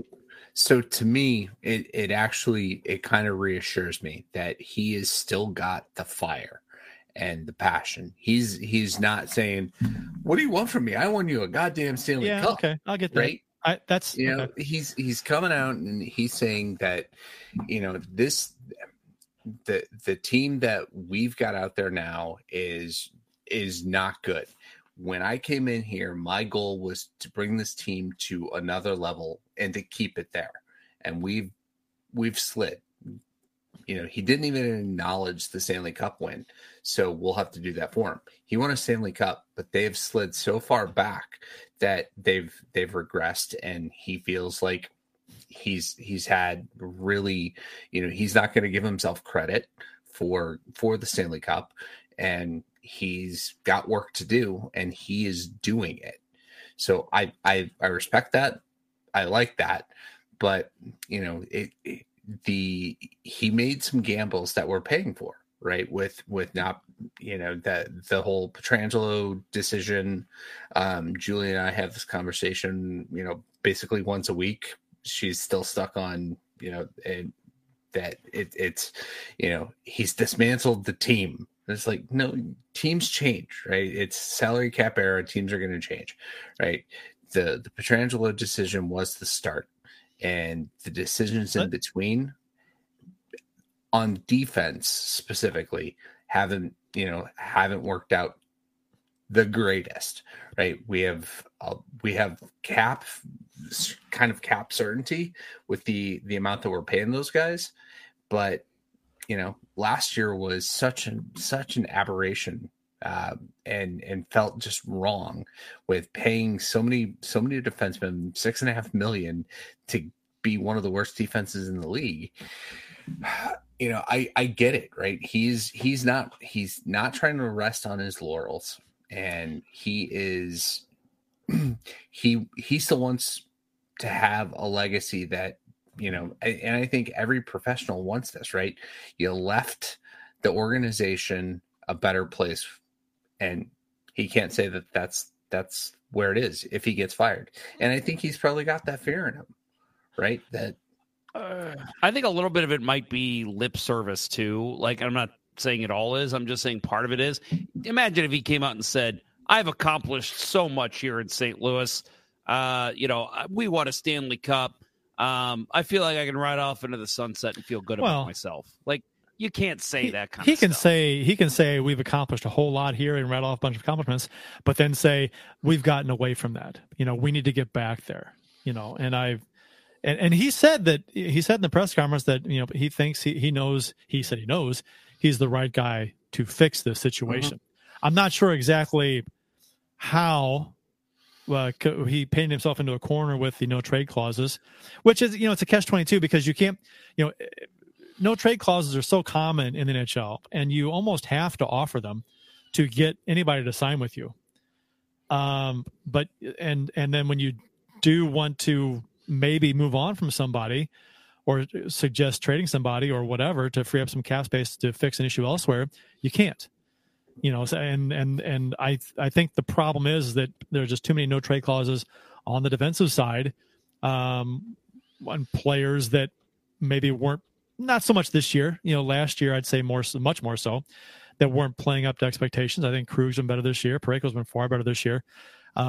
Defense, to me, generally speaking, this season has not been the issue at all. It's the horribly inconsistent offense, the bad power play. That is, and it has shot this team in the foot, and I think and has put the defense back on its heels at times. So, and the last three games, it was touched on a few times in the press conference that the last three games played a huge role in the decision to fire Berube. Armstrong said when you stack the Blues roster up against the roster of those teams, there's no way this team should have lost all three. I think we could probably all agree to that. You shouldn't lose to Columbus and Chicago. Any given Sunday, right? You can lose a game to any team in the NHL. They're professional hockey players. But to lose 3 games in a row to rosters that you probably should be beating, especially a Detroit team that is missing Larkin, missing Perron. It's like, that's a team you should beat in your own building, too. To me, this all trickles down. It's 11 o'clock. Do you know where your children are? I told you last night. No! To me, this all trickles down from what happened against Vegas last week. I thought, again, it's so funny to when you listen to the show week to week. Last week's show, we were like, oh, my God, they beat Vegas. They looked so good. Binnington was on a heater. Unbelievable. Then they lose the next game. And we should have beat. We had a lead. They should have won. But I'm sorry. You guys might disagree. To me, the turning point in the game, yes, they had a 3-1 lead. But to me, when they had when Marchessault scored on the power play, to me, Carlson, no question, 100% interfered with the goaltender before that goal was scored. He came through the crease, kicked Binnington's pad, and then passed it over to Marchessault, who put it in the empty net. To me, that is a no. I know the NHL is awful with goalie interference, but that was a no doubt goalie interference to me. Like, there is no question in my mind they take that goal off the board. Berube did not challenge. I'm gonna That I looked at that when that happened, and I said, "Ooh, that's a bad decision, Berube. This is going to turn this game." And I think that was starting of his firing as well. I'm going to pull it up again because I'm going to just refresh my memory on this goal because it was Marcia Show's goal. Yeah. Because when I saw it, I thought it was a good no challenge, but let me pull it up here again. Let me see here. And I will tell you right now, we might as well not argue about it because you will not change my mind. Well, we're going to argue about it. I thought, and let me 100% surefire that would have been. And I thought there was contact made with the stick, not the pad. And I could be wrong with that. I'm just looking back. Everyone was saying stick. It was pad. No, it wasn't. I'm looking at it right now. There's no pad. Hold on. Let me see it again. They'll show it better angle this way. No, there's no pad there. He hits a stick. He kind of knocks the stick out of his hand. No, there's no pad. Right. All right, I'm gonna watch it again now too. I mean, he may graze his pad, but it isn't really. But he's in the crease. You can't touch the goalie and then have them score a goal. He brought the puck into the crease. He had possession, right, and then he passed. That was a really actually nice play. Right, and I think that's this is he knocked the stick out of Bennington's hand with his skate. And Bennington drops the stick, and he doesn't have the stick in his hand to try and make that blocker save on the far post. I think if that goal gets turned over, they determine that contact was made with the stick, and the stick's knocked out of his hand, and that is maybe where I think the goaltending interference comes into play. But I mean, I thought it was a good no challenge just because at the time, what was the score? We had that was the tying goal. It was 3-2 that made it 3-3, and they had a power play. That was a power play goal. Yeah, that made it 3-3. You're right. And if they would have challenged, he would have gotten lost. Right. They would have gotten another power play. Right. And yeah. So I think, and I know there's no way of knowing that they scored like within 30 seconds later. I know that there's no way of knowing that. But to me, you take the risk on that one. You absolutely take the risk. Second period? No, I don't think so. I think they're looking at it. They're looking at it holistically, right?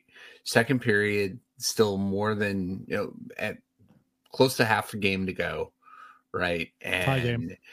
Goaltender interference, they probably have. I like to think that every NHL team has odds, right? Can calculate a probability of, what type of goaltender interference is this? Oh, he knocked the stick out of his hand. That never gets overturned, right? Because it's sticks come loose all the time. So we're not that doesn't bode well for us. Second period, we don't want to give them back-to-back power plays and let them take over the game. I think that they're playing the odds. Is it the right thing? No. I think it should be a much more strict enforcement of goaltender interference, whether you call a penalty or just disallow the goal. Goaltender union here, there needs to be a stricter enforcement. Goalies need to be a little more protected on those kinds of plays, and it shouldn't come down to a coach's challenge. I agree 100%, but I'm sorry that I challenge that 100 times out of 100. I wouldn't have contact in the crease. He has the puck. Are you kidding me? He has the puck. I don't care. You can't skate through the crease. If you have the puck, you can. You have possession. I don't think that's true at all. True. Yeah, if you have possession, you can. Sure, you can. Yeah, you can't kick the goalie. He didn't. It was. I'm not saying that there wasn't contact. There was contact with his stick, and the stick gets knocked out of Bennington's hand. That is obvious. And like I said, if it does get overturned, it's because they determined that the contact with the stick was not knocked out of his hands. But I mean, with how hard it is to get a goaltender's interference called, I mean, it's got to be so blatantly obvious. And that was blatantly obvious. I mean, there was contact, but I don't think they have to determine that there was contact, and the contact directly contributed to that goal going in. The goal not being able to make the save. I think it did. I think it did. The goalie couldn't slide as easy when he's got a skate going to go up against his leg. It wasn't pad. against it. He didn't really hit his pad. He hit his stick. He did. No, he didn't. How do you? I'm looking at watch it. The damn play. I'm looking at it. He hits the stick. He does. His skate kicks his fucking leg. No, it doesn't. If it does, it grazes yes, it. It's not. 100%. No. I challenge that. The contact time. with the pad. If there is contact, if the it grazes it. It's not egregious at all. If the referees say it's not goal interference, I am chucking sticks on the ice, because to me that is your definition of goal. Now, if you want to say that it was interference because the stick getting knocked out, we can. That's more realistic to me. But the pad thing, that's not getting called. I'm fine with that that's too. Not getting called. I agree with you on that too. The stick out of the hand. I know some people said, well, Binnington's arm was outside of the crease. That doesn't matter to me. He skated through the crease and knocked the stick out of his hand. That is also goalie interference. I don't. I'm going to look at this here. I don't think that was his hand outside the crease when I don't think it was either, but that's what some people. Well, go back a couple of years to Pittsburgh, right? When there was that obvious goaltender interference. Jake Allen? We challenged and we lost. Was it Jake Allen? Yeah. I think it was. I think that one was top 5 egregiously worst calls in NHL history with goalie interference. I don't want to use that as a measuring stick. I think this one. You don't use it as a measuring stick, but that's informed Berube's decisions. I don't see where you're seeing contact with the pad. I just don't. I'm looking at it over and over again. He does. No. He does. Am I wrong? Anybody in the comments? He might graze the pad, but he doesn't displace the pad at all. He might touch the pad. He doesn't interfere. You can't touch the goalie though. If he does, he's in his crease. But I don't think at all that any contact with the pad prohibits Binnington from making that save at all. The pad contact, I disagree. Is so minor. You get any contact at all, and you're trying to slide across. You telling me that the tiniest little contact you're going to risk a penalty against? But based on the way it wasn't the tiniest little contact. He just skated through the fucking crease. But Binnington's back under the crossbar. There's so much crease. I don't care. He barely touches his pad, if at all. He makes contact with the stick, obviously. If you want to skate along the crease on the top of it, and then you touch his pad, no problem at all. But if you're fucking going right through the crease, what's the point? In a goddamn crease. Are you watching the replay at all? I'm watching. Jeff. I've watched like 10, 15 times. I'm trying to look for this egregious contact with the pads. I see nothing. I want to get clarification. Jeff, am I holding a goalie pad? Fuck off, Phil. I mean, the contact with the stick is made. Binnington's blocker comes down. Might make contact with the blocker a little bit as he comes down with the blocker. The baked beaker. There's nothing. There was nothing. That's not who I meant. The baked beaver says contact with the goalie sticker pads, risk the challenge. I think with you, I don't agree with that 100%. If you were to say contact with the goalie in the crease, sticker pads, risk the challenge 100%. No. I do that every time. Not a chance in the world because they rarely. It has to be so egregious to be considered goal interference. We've seen this time and time again. Everything we think is interference is never called. It's not. It was egregious. No, it wasn't. Show me. To me, that's definition of goal interference. I'm gonna share screen. We're sharing screen. No, you're not sharing screen. We don't need to go over this. Yeah, because share the video. We have spent way too much time on this. This is important. Where's the? You just think it's important because you want to be right. No, I'm just. Have you ever argued with Kurt Price before? Let's. Oh, of course I have. Let's turn off the. There we go. Hide the. Okay, so here we go. So we've got. Where's the controls here? Let's back it up a little bit. That's after the shot. Okay. So we got. So there's the contact with the stick right there, knocks out of his hand. Right. Yes. Yeah. And you're telling me his skate? Look right there. He's kicking the inside of his pad. No, it isn't. That's his blocker. That's his blocker. No, that's his blocker. The blocker's on the outside of his foot. Look at where his foot is. You're telling me he's not making contact with the right foot of Binnington or the right leg of Binnington? I'm not saying he doesn't touch the pad. I'm saying it doesn't. prohibit Bennington How making can the save. Bennington slide across when he's got a guy in between his fucking He's legs? not trying to slide across right now. He will be here in a second. But look, when he goes to look. Now he's trying to slide across. No contact at this point. If there's contact, he just brushes against his pad. You can't. They're not going to overturn. They're not going to call that goal interference. They never. Ever, disagree. Ever. 100%. Oh my God. I will never. You will never convince. Show me an incident that they would not overturn that goal. Show me a goal interference replay that's overturned based on a contact like this. It's not. I have not done the research on it, Kurt, but tell you what, I will this fucking week. All right? Good. We'll talk about it next week. God damn it. God, I just want to fucking punch you. Oh, yeah, let's do it. Come on. Not really. Over the holidays, in-person show. I love you too much. We'll put some, I love our argument. Those big-ass inflatable gloves, and we'll go at it.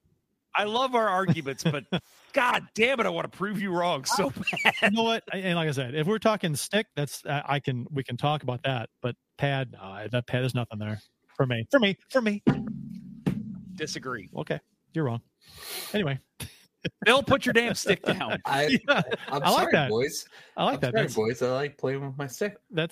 That is a beautiful stick. Why do you have a true stick? Because you haven't played since they've been a manufacturer. Yeah, no, I went to the garage sale last summer, and with the hope of buying some pads, and this was all I got. So this is a John Gillies. This was one of his leftovers. Oh, so, nice. Yeah, Blues great of one game. Yes. No, I've been watching a friend of the show. Oh God, I'm blanking on his name now. Kevin from Vancouver. Oh God, Vancouver. God, terrible. Damn you for putting me on the spot. Fire me. But he does they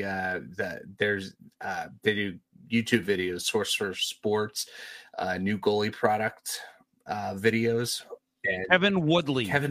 Thank you. God damn. Yes. Apologies, Kevin. I drool over every one of their product release videos, and they have sticks that are like featherweight at this point, and it's insane to me as a guy that grew up wearing pads that were held together with duct tape and sticks that were held together with duct tape and soaked up all the water. Yeah. Knock it off, Kurt. Stop playing the damn video. This is another angle. Oh, right. So let's look at this. So we gotta move on here. Okay, so here's 1 hour show. Zapruder this bitch. Here's this. Okay, right there. There's no. I'm not even there yet. Quit jumping the gun. Closer. Keep going. That's not keep even going. there. Keep going. I'm going frame by frame. There's right. That is not contact. But, settle down. Bullshit. There's no frame contact. By frame. It is. Keep going. Keep going. That is contact there. That's contact Jesus there. Christ. So how are you not seeing that? Get some glasses. Jeff, they are not going to call a skate kissing the pad interference. A player. Bennington can make a claim that he's trying to slide there, but he's can't because trying to slide. The puck's to his left. No, hold on. Hold up. Keep going. I'm going. And now the puck is the skate is past the pad. You want to call it on that? Keep fucking going. Oh, there's more contact with his arm. Oh, that's oh yeah, right there. That's different. I'm talking pad. You're all about the pad. I'm talking pad. I'm giving both. It's both. He's making contact with Bennington in the crease is my point. Right there, he's making contact with Bennington. There is not contact right there. Fucking there. There is not contact there. Yes, there is. Blocker's on the far side. His skate's in front of it. Skate is right on his blocker. How are you not seeing that contact? Are you telling me that you can tell that there's not 3 inches of space between his blocker and the skate, or it's touching? You cannot see that. You can't tell if his blocker is touching the skate or not. How can you not see his blocker on top of his skate? It's not on top. It's behind it. It's along the ice. Oh, my God. It's along the ice. It's not on top of his skate. God. This is why I don't talk to old people. That, sir. Yes. That, sir, is a magic loogie. Okay. Bill. All right. And then there's Nice. and now he's trying to move and the stick's out of his hand. Like I said, I think you got a much better case for knocking the stick out than you do for anything else. Either way, the call isn't why is it goalie interference? It's we're calling for goalie interference. There was goalie interference. Like I said, you're making the argument for the pad. I was making the argument, if anything, for the stick. I'm getting so emotional and jumpy that my camera went out of focus. Well, you're spitting all over it. All right. To be continued, I guess. I don't know. Maybe not. I'm going to have a video for you next week. Good. So all you this, find the proof. yeah, You find the proof with contact with the pad because we're on the same boat with the stick. Ruby got fired for not challenging this. Yes. Yes. Which, I don't have a problem with not challenging this because middle of the game, tie game, you risk a penalty against for something that's worth the risk. I mean, okay. Yep. Okay. You'd have lost that challenge. No, I wouldn't have. I would have won it. There's no question in my mind. I think with goal interference, there's no question in your mind. That should never be a phrase you should say. There's always a question with goal interference. That's one time I'm going to say. Oh, my God. I've seen so many more obvious goal interferences in this one. This is like tame compared to like 98% of them. They might as well get rid of the damn crease then. Why have a crease if guys are just allowed to skate through it and run into the goalie? Run in. It was, oh, my gosh. He made contact with him. You're going to say he didn't make contact the with stick, goalie? and I'm on board with, hey, if you want to say stick, okay, if you want to say stick, fine. I'm You're just argue Sublantics at this point. I don't. Sorry, that's a movie quote. I know, but I know, but I still wouldn't challenge though, because it's a crapshoot, and you risk going down in the game. You're at home. Your penalty kill is horrible at home. I wouldn't do it.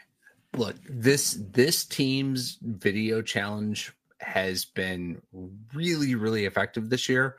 I'm taking whatever advice they're giving me, and I'm betting the advice they gave is don't challenge this one. Well, obviously, I mean they didn't. So I mean, yeah. So the Big Beaver is with me in the chat. I am all yes, challenge, 100%. Do it.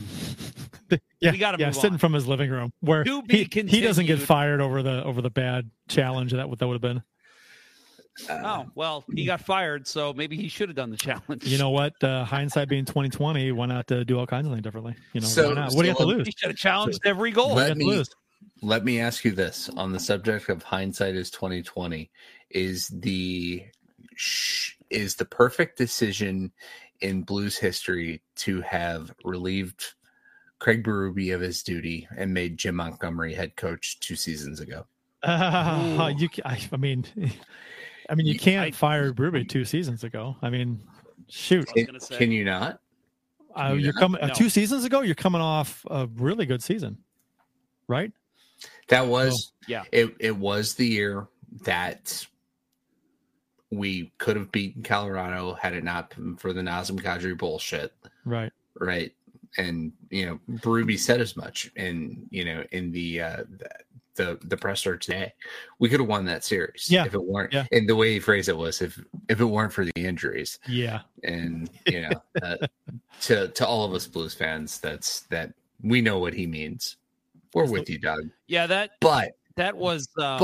If you're looking at things in hindsight, that's the perfect decision, right? That is the right time to make that call because look what Jim Montgomery is doing. 100% in hindsight. Right. Like that's the key word because this to me, if the Blues would have done that, if they would have fired Berube and then gone with Montgomery, I would have had a fucking pitchfork in hand going to Enterprise Center. Like as much as I loved Montgomery, and I even said at the time, I know he's going to get another head coaching job because he's a great coach. You don't fire Berube 2 years ago. Absolutely not. It's a bad timing situation. I mean, if Montgomery was here last season, as an assistant coach, that's a different story. Yeah. But, yeah. I would consider it after last season. Unfortunate timing with him being here then. Right. but I think we can all agree that would have been the perfect decision with hindsight, right? And that's what we as humans don't get. Here's where Doug Armstrong went wrong. He didn't get a fucking time machine. If he would have gotten a time machine, he would have known. Stick with Montgomery. Well, he needs to challenge. Oh God, don't. He needs to challenge the go back 2 years and challenge. Kids? Go back and challenge. Do you do this to your kids? Huh? What? Do you like try to recall stuff your kids said and then come back at them like a year later? Because I feel like that's what you do all the time. All the time. Yeah, I know. You're like my older brother. I have a very good memory as far as things that irk me, and I'm saving this for later. I'm going to bring this back 10 years from now. I have a very selective memory that we'll be at season 23, and Kurt's gonna be like, "Oh, Jeff, do you challenge this?" There's certain moments in my life that I don't forget. You know, take my Metamucil. There's the Iserman double overtime goal that I will never ever forget. How I felt, where I was, exactly what I was feeling at that time, ever for the rest of my life.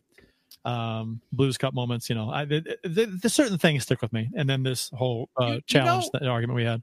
Sorry, this is totally off the beaten path here, which that's what we do on the show.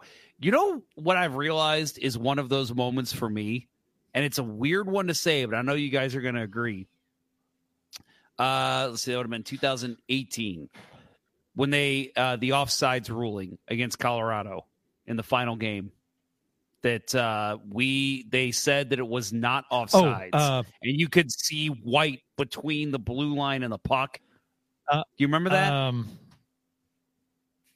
I thought that was it was a final game against the Avalanche, and that's what was the game-winning goal. And the Blues ended up not making the playoffs because they lost that game. God, I am drawing a blank on that. Do you really play. not remember that? No, I don't. I feel like I should. Okay. I remember Laterra's offside incident. Oh, taking away a goal. Seriously, I know this is going to sound crazy. Go back to our season recap show in 2017. I'm sure thoughts about it then. Oh my God, dude, we all three of us ranted like idiots for like an hour about that. So yeah, you will remember it when you. Man, I want to find. There's a picture that shows it. Yeah. All right, this is going to take me a minute. You look it up. Move on. We'll move on. Let's see. Armstrong said there was no relief on Berube's part when he was told he was fired, because some people speculated that maybe Berube was he threw his hands up and said, "I'm done." That was why he was relieved of his duties. People were questioning the wording the Blues released, relieved of his duties and not fired, which I don't think a team is going to tweet out something that says Blues have fired, head coach Craig Berube. Not the one guy that's won you a Stanley Cup. No. You want to, relieved of his duties is the friendly way to say he's been fired. Right. Sorry, Craig, this team was shit. We're relieving you. And he was also asked, is this a playoff roster? And he says, I think we fit in there. But he was very wishy-washy on that answer. He said those teams should be competing with many more teams, aside from maybe the top 3 or 4 teams in the NHL, which is, again, different than his middle third stands prior to the season. Yeah, weird how things change. No, but I think the teams play, right? That at one point we were a 94-point team, and now we're an 85-point team, right? Yeah, and that's what's changed. Well, 4 games performance. Right? Yeah. So, if the Blues had split these last 4 games, I'm going 2-2. Obviously, Berube's probably not fired. So it really comes down to the last 4 games, which is interesting. Oh, what are we going? Okay, what are we doing here? Let's get rid of the overlay. Do you remember that? So that Avalanche player is in the offensive zone, and you can clearly see there's a little white there between his stick where the puck is, and actually that is the puck. And yeah, that was ruled not offside. So there is a player in the zone at this point. Yeah, he's in the zone. That guy with the puck, that is in the offensive zone. So they're going right to left. Yeah. It looks like he's going left to right. Okay. Yeah, I know. Yeah, his positioning's weird, but yeah, that was the ruling at the time. So the puck. I mean, so you're saying you're seeing puck white between the puck and the blue line. So the puck's in the zone. There's a little tiny bit of white there. So the puck's in the zone. Let's see if I can enhance here. Hang on. Are you sure it's not left to right? Yeah, because if there's a okay, well the puck's inside the zone though. If it right. Okay. No, wait. I'm sorry. You're right. Yeah, I'm saying this completely incorrectly. Yeah, so it was a keep-in at the point. Yes, okay. Gotcha. And so they're saying it did not leave the blue line. There was not enough white to show that it left the blue line. I'm sorry. That was you know the problem with this with the blue line here is that it's not a sharp line. That's what they're with the ice on top of the line, it like almost like has a tiny bit of gradient where it fades a little bit, and there's that half an inch or whatever it is. It's like it just looks like it's not a sharp line like it is on the boards in the background there. It doesn't look that way, and I mean that sucks. I remember seeing it live, and literally because you guys probably do the same thing, where you'll see a play live, and it's like, oh, that's offside. Go ahead and score, other team, because it's going to be called back. Yeah. Like, that was how I was with this play. I remember being like, oh, there's no way he kept that in. Were we all on board with it was offside? Yes. Okay. Yes. I'm just trying to, I want to see like a video of it and slow down and like frame by frame. But yeah, we all lost our minds over that one. Yeah. Yeah. I mean, I completely forgot about that. It's coming back to me a little bit, but that's crazy. Yeah, I remember like it was yesterday. I lost my fucking mind. Doug Armstrong said he's not happy with Kairu's game as far as production goes. Big shocker there. He is happy with Thomas's game, but as far as the playoff roster goes, right? Yeah, I mean, I thought Thomas was a little rough last night, but I mean, the dude's been great all year. And I'll say, we said this, I think, 2 weeks ago, Kairu was back on his line last night. And we said, when you took Kairu off Thomas's line, all of a sudden, Thomas looked like a superstar.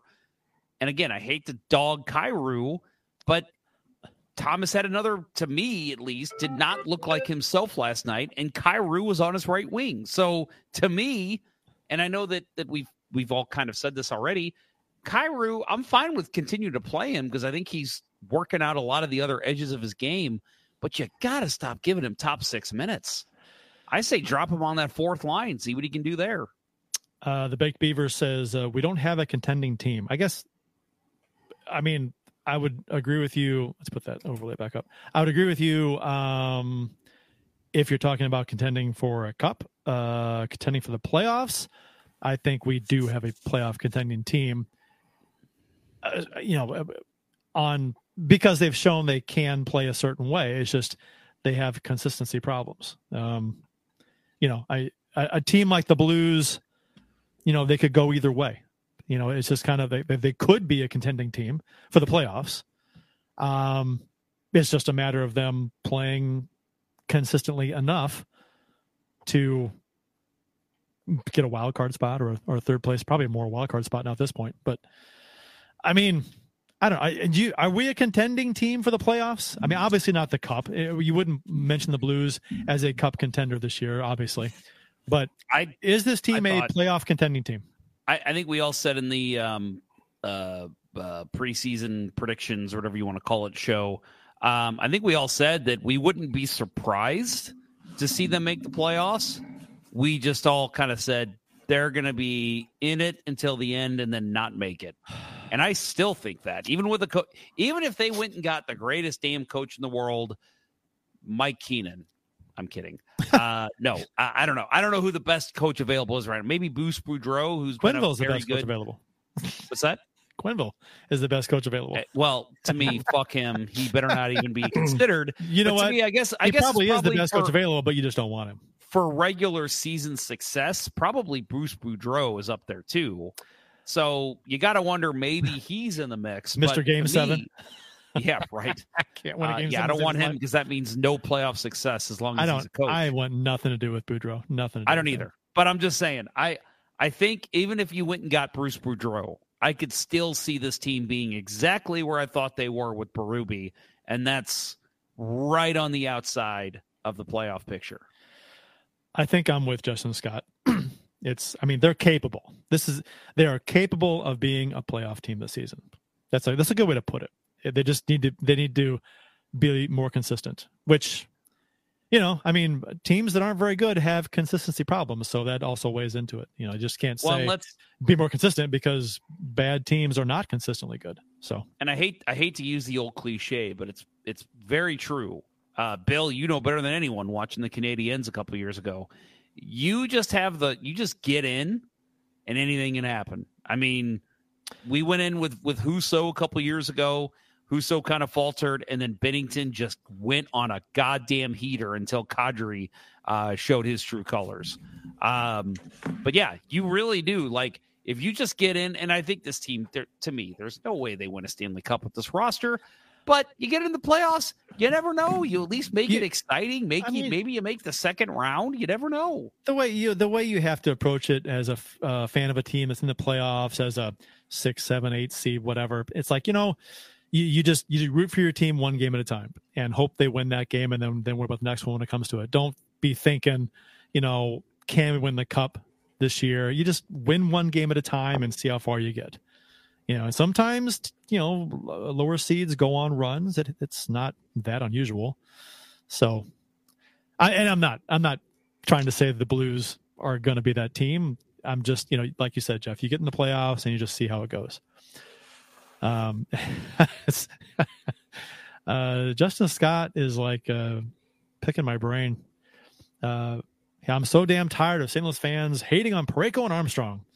I think, there's a lot of Parayko, so with the announcement of the Berube firing, social media, Blues fans kind of went off on the reasons why he was fired or why they think he was fired. And, people are using reasons from last year. Like the defense is god awful. Krug's terrible. Parayko's awful, and people were laughing at the fact that people were calling I think it was Korak wrote an article about Parayko being a number one defenseman again, and people were like, whatever. What games are you watching? And I'm like, we're talking about this season, where Krug has been noticeably better. He still has hiccups. He had one against Detroit where he missed that centering pass, missed something behind him. That was Fabry's goal. And, but Parayko's been good this year, really good. I mean, not perfect every game, but he's been really good. So I think people are kind of complaining. They're thinking about the team from last season, and they're just blindly assigning blame to looking for scapegoats. And, Parayko is the guy that was underachieving last season. I'm sure he's still that same guy. And because he's a higher paid defenseman, supposed to be, they'll always pick on him for not being the big, tough, burly defenseman. I like that we literally just had back-to-back comments. The Baked Beaver. Parayko has been great. Justin Scott. Parayko has been great. Thank you. He has. He's been great. Yeah, and how people don't see that. There are a lot of people complaining about Parayko this season. They don't know what to look for in these games.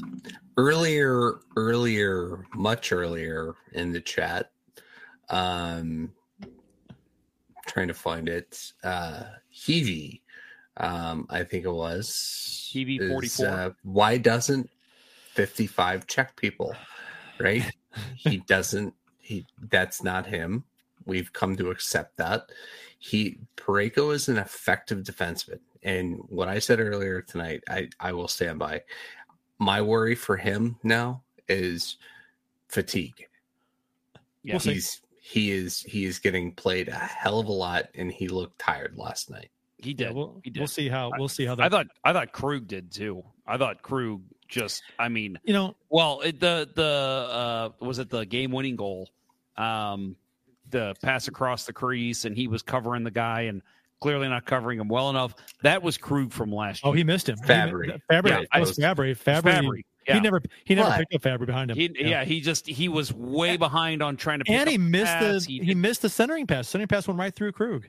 Yeah, I agree. But it was. Did you see people blaming Binnington for that? I just, what? Sorry, Bill, go ahead. We don't need to get into that. That was off the post and in too. I mean, right. What are you going to do? It was that he can't blame Binnington for that. Right? No. I thought it was a super smart pass by Raymond. Right, he caught the Blues not expecting a pass, and he got it through Krug. If somebody's going to stop it, it's not Bennington, it's Krug. It got through. Fabry, put it off the post and in.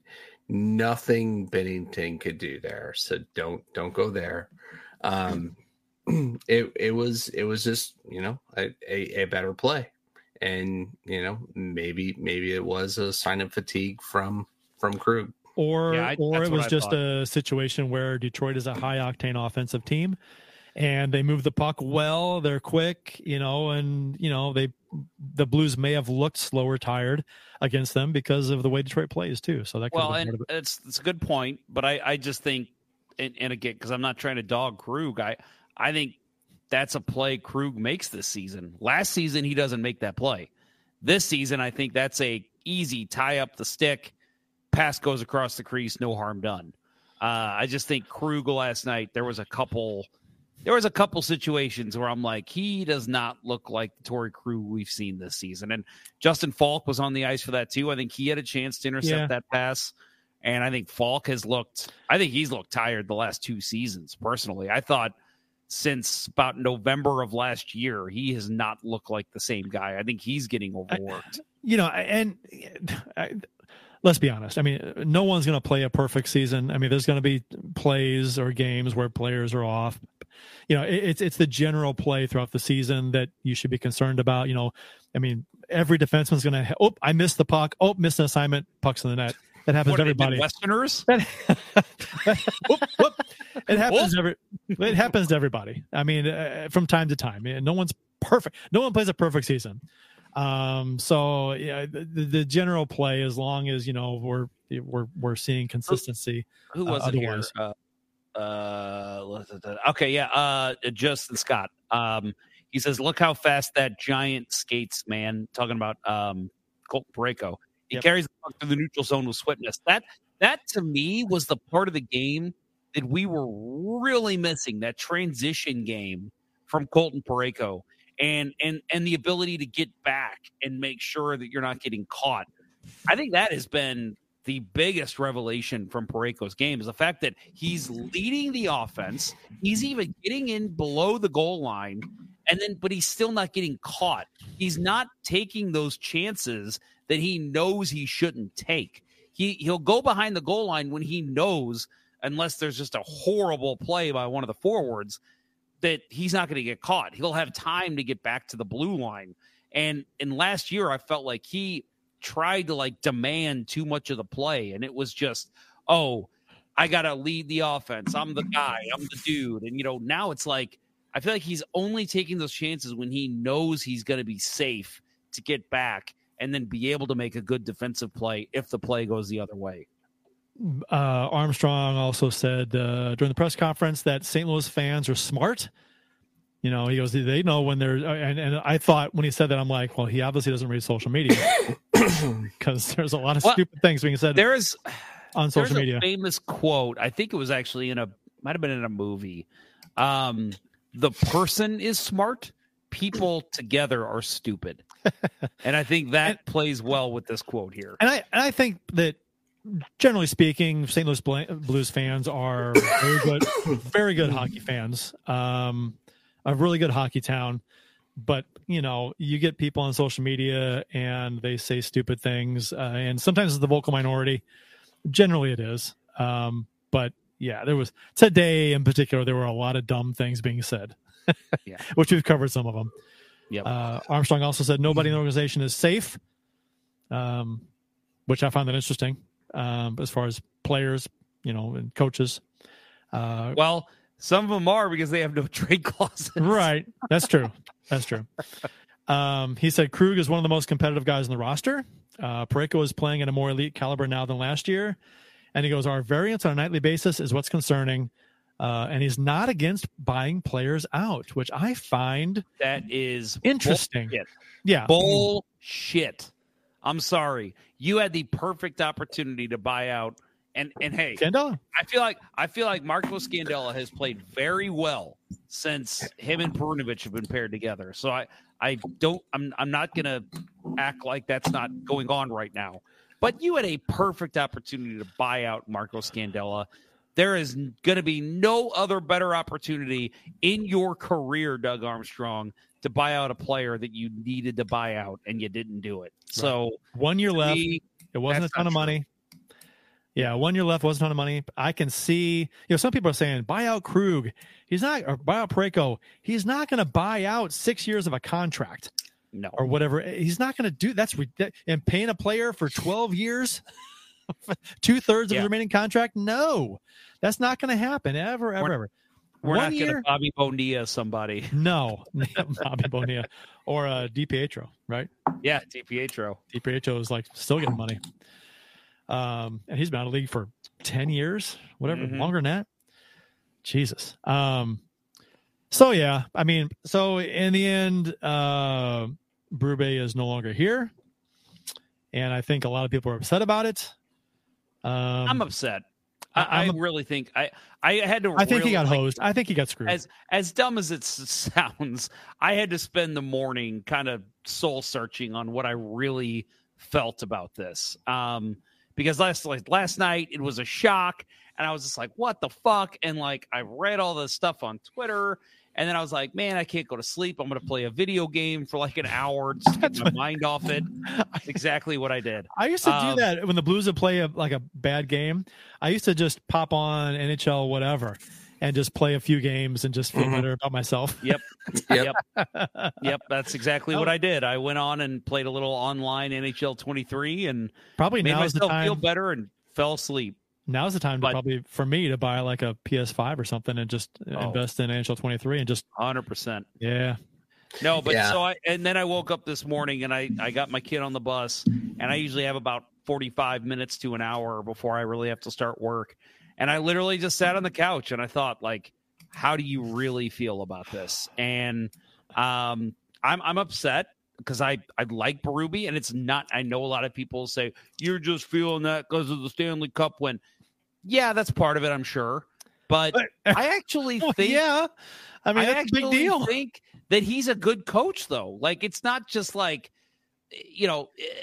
when Joel Quenneville was let go, I loved Joel Quenneville. But I was like, oh, man, I think it's kind of warranted. Like, at this point, this team is not performing the way they should. They need to get somebody else in. I didn't feel that this time. It's not just the cup win. It's the next year they won the President. They had the best record in the league. The year after that was and Armstrong talked about this. Year after that was the COVID year, which he throws away. And the year after that, we had 110 points. He goes, it's not just the cup year. He's had really good years here, and he did well. I mean, it just sucks that we kind of got screwed here with this the construction of the roster. Again, like I said earlier, I do agree that this is on Armstrong. Like, and I know he said that he took some responsibility for it, as you should. I don't think this is a very good roster. Again, this is a roster that can compete for a playoff spot. And again, like going back to what I said when the show started, 12-13-1, and they fire their coach. If you would have told me that back in October, I've been like, you're fucking insane. That's exceeding expectations. Are you on there's a large faction of social media Blues fans that would rather have seen Armstrong fired or instead of Berube. Are you on that train as far as the change being made to fire Armstrong instead? Like Stillman should have fired Armstrong. I'm not. I don't. Only because I want Armstrong to see this through. I want him to, whatever his plan is going forward, I want him to give him a few years to see this through and see where we are. I don't think bringing a new GM with the roster construction the way it is, all these no trade clauses and whatever it is, I don't think that's fair to him. I think you let Armstrong deal with this and try and get out of it and see where we are in a few years. My only issue with that thought process is Armstrong has never really, as a GM, he's been through a lot. He's never really been through a rebuild and a retool. When he left Dallas, he left the cupboard fucking dry. There was nothing for Dallas for a couple years after he left. It's not a retool anymore. Did you hear what he said? It's a refocus. Oh God. It's a refocus. I didn't pick up on that. Oh, yeah, no, Yeah. I heard that. So I think that that Armstrong, I did see it. Like even the St. Louis subreddit had a thread, about Armstrong, and there were some people on there that had to have explained to them what was going on, what the discussion was about. But to me, I think Armstrong is safe as long as Tom Stillman's the owner.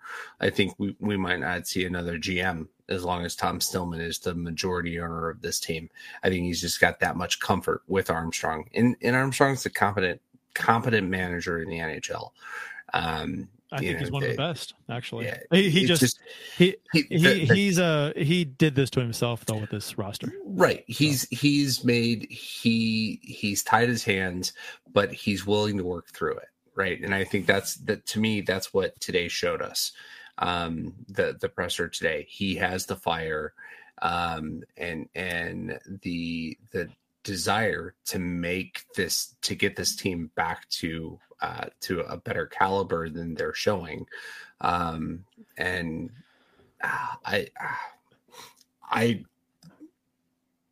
I was not surprised that I heard some boos when the game was over last night, but to me, sure. It's always, you can't fire every player. So the coach is going to go. You're not going to make a GM move mid-season, especially if it's Tom Stillman deciding to get rid of the only GM he's ever known. I think he relies on Armstrong for all of the hockey decisions, and Armstrong would have to be like, "You need to fire me, bud," before he would get fired. I got tickets on Saturday, so that should be interesting to see what the atmosphere is like. Who's in Saturday? Dallas. Ooh, that'll be interesting. Justin Scott says Armstrong has done so many good things, so much good things.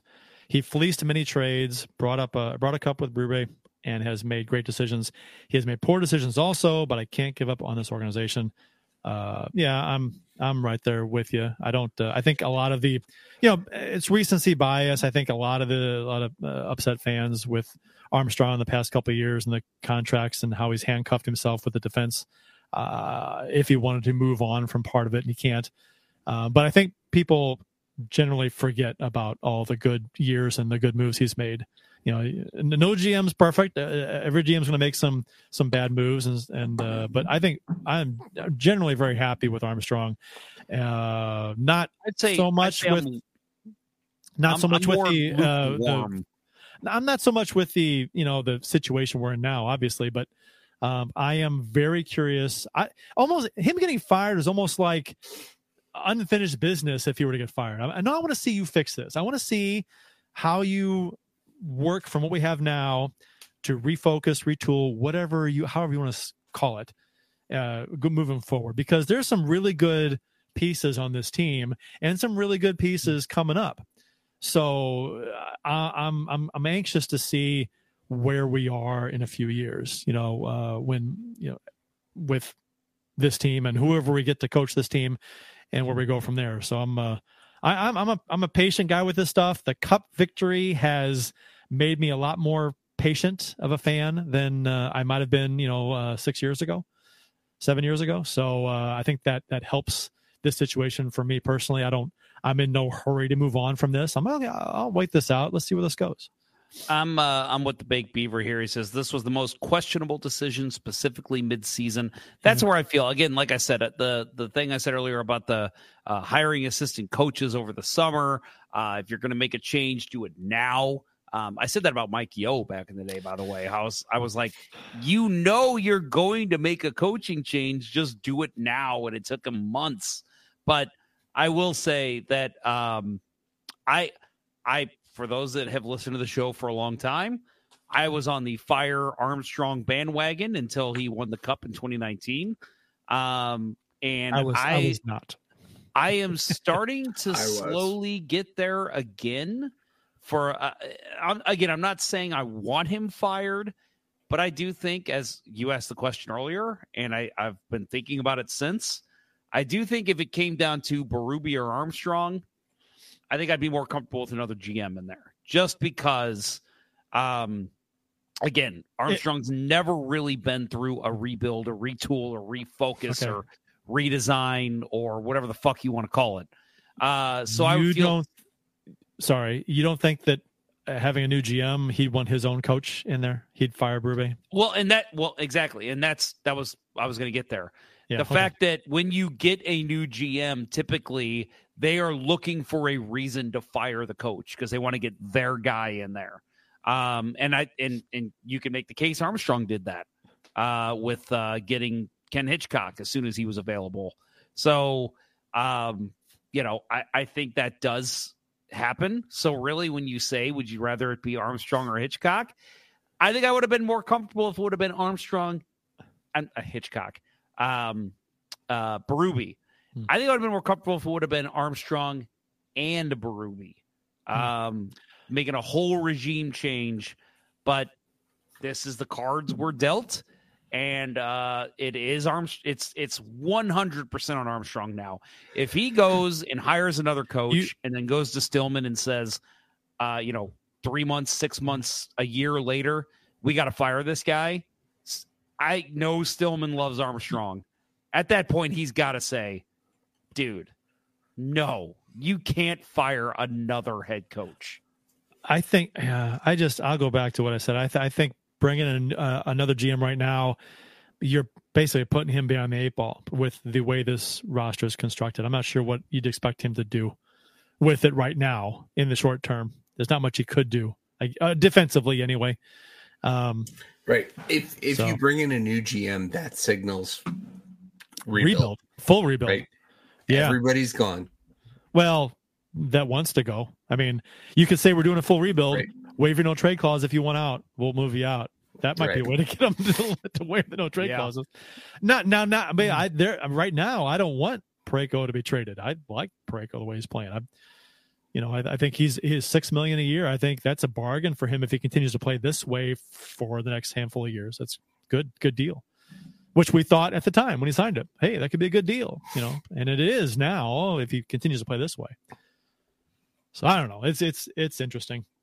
At the end of the day, I don't know. We should probably wrap up the Berube talk. We are long into this show, and we have a couple other things we want to, let's just say, touch on, guys.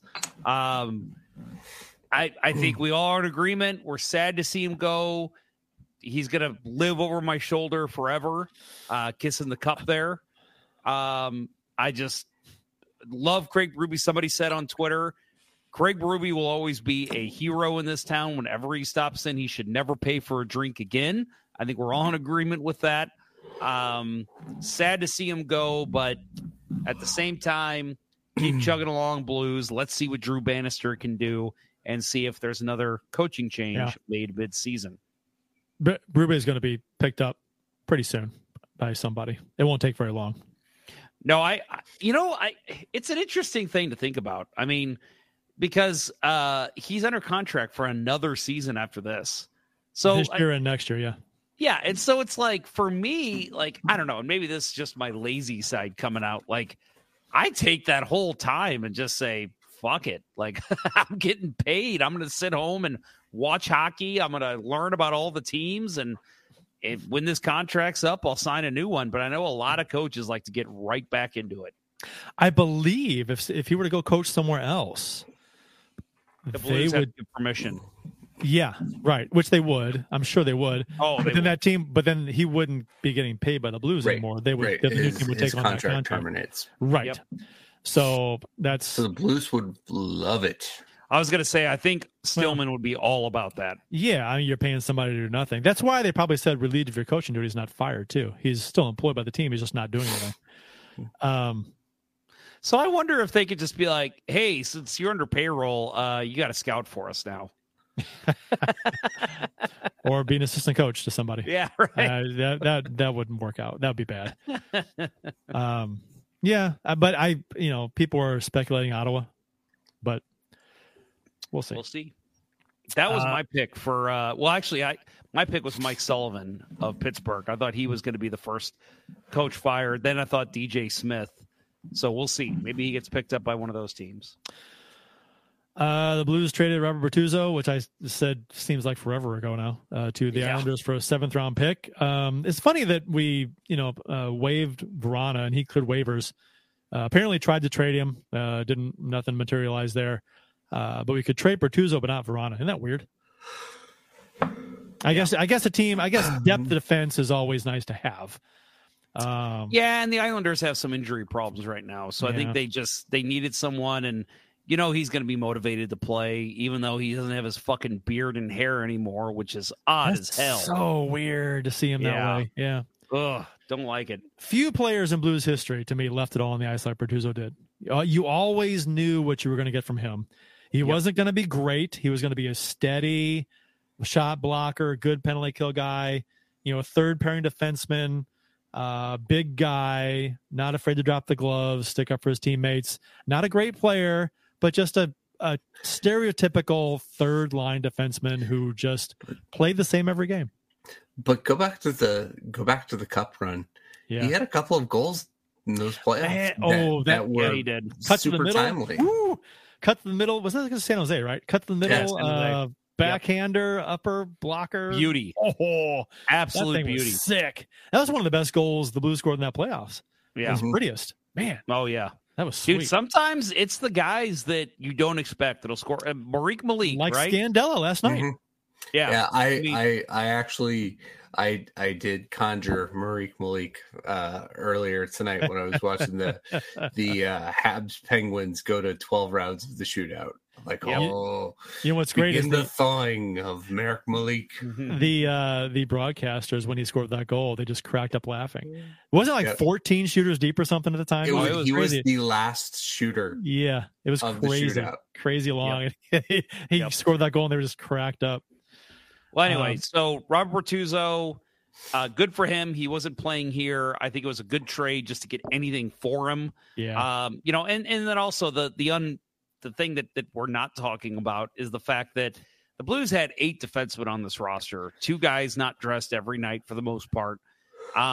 That's typically not how NHL teams like to operate. They like to have 2 forwards available to make more forward changes and have 1 defenseman that could swing in and out. So the Blues didn't want to expose Tucker and Perunovich to waivers, nor did they want to expose Bortuzzo. So I don't think Tucker's getting picked up, though. You think Tucker's getting picked up on waivers? I don't think Tucker's getting picked up on waivers. You do? I don't think so. I think there's a possibility. I think a team might be interested in giving him no big loss. I agree. To be honest. No, I agree, but I think he's young, big, and given the choice of Bortuzzo or Tucker, goal of the season for the Blues. Given the choice of Bortuzzo or Tucker, I'll keep Tucker.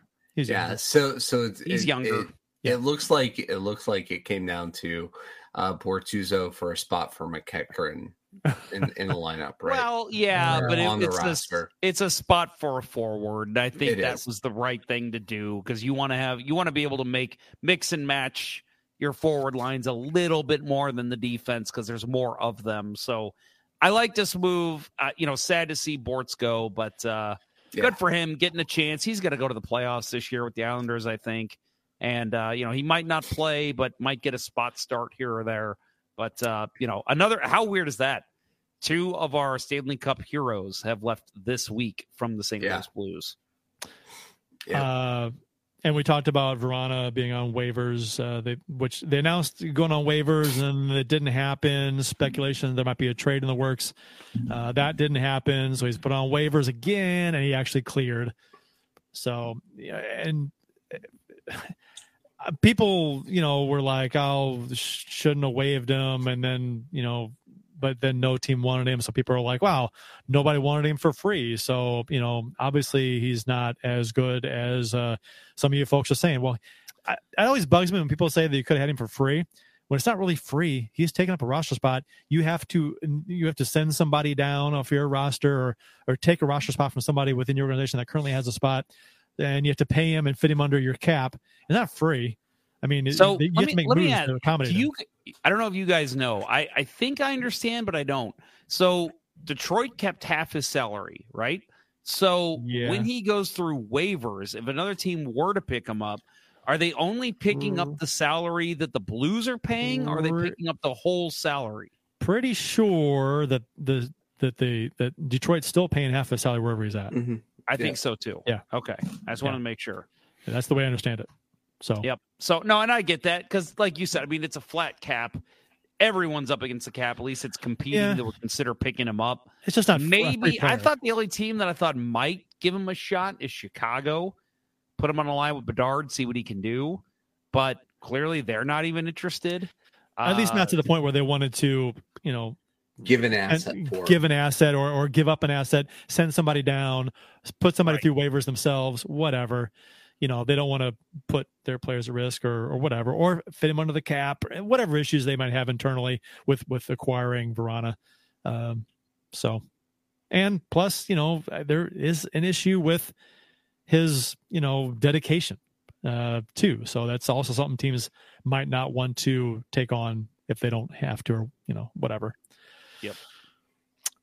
Next up for the Blues, Thursday versus Ottawa, Saturday versus Dallas. Jeff, you said you're going to that game, and then Tuesday at Tampa Bay. Tarasenko's return on Thursday. Yeah, so that should be interesting. I'm sure Bally Sports Midwest will make sure to not show that tribute video.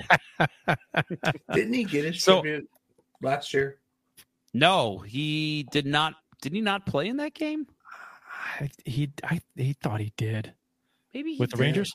He did. He wouldn't give media interviews when he. That's right. That's what it he did was. Play. He did play. He did play. But That's he right. Wouldn't, yeah. You know what? I love Tarasenko's time here, but he's done some strange things for people who pay attention. It's like that rubs me the wrong way. I don't know. I love Tarasenko, but sometimes what's a rub off mean? What's a rub off mean? Yeah, there's a lot of things he did here that I didn't like. I mean, a lot of people say they didn't like the way he handled the medical stuff. I disagree with that, but there was a lot of stuff in the media he did that I'm like, really, dude? That seems odd.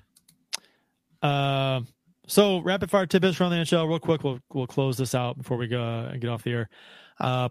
David Perron got suspended for 6 games for a cross check to the head. The NHL suspended David Perron for 6 games for a retaliatory cross check while teammate and captain Dylan Larkin was lying unconscious on the ice. Play started when the Ottawa Senators' Matthew Joseph hit Larkin in the back of the head and in the face during a net front scramble during the first period Saturday. Then was immediately, almost at the same time from the opposite side, hit in the head by Ottawa's Parker Kelly and lost consciousness. I think on the replay, it looks like he lost consciousness when Kelly hit him. Mm-hmm. Yeah. That was to me. And so, of course, Perron rightfully attacks Artem Zub. Yeah, right. Perron just sees Larkin down. Perron just sees Larkin down. Zub, who had fallen on Larkin after the fact and had just gotten up and was like, what's going on?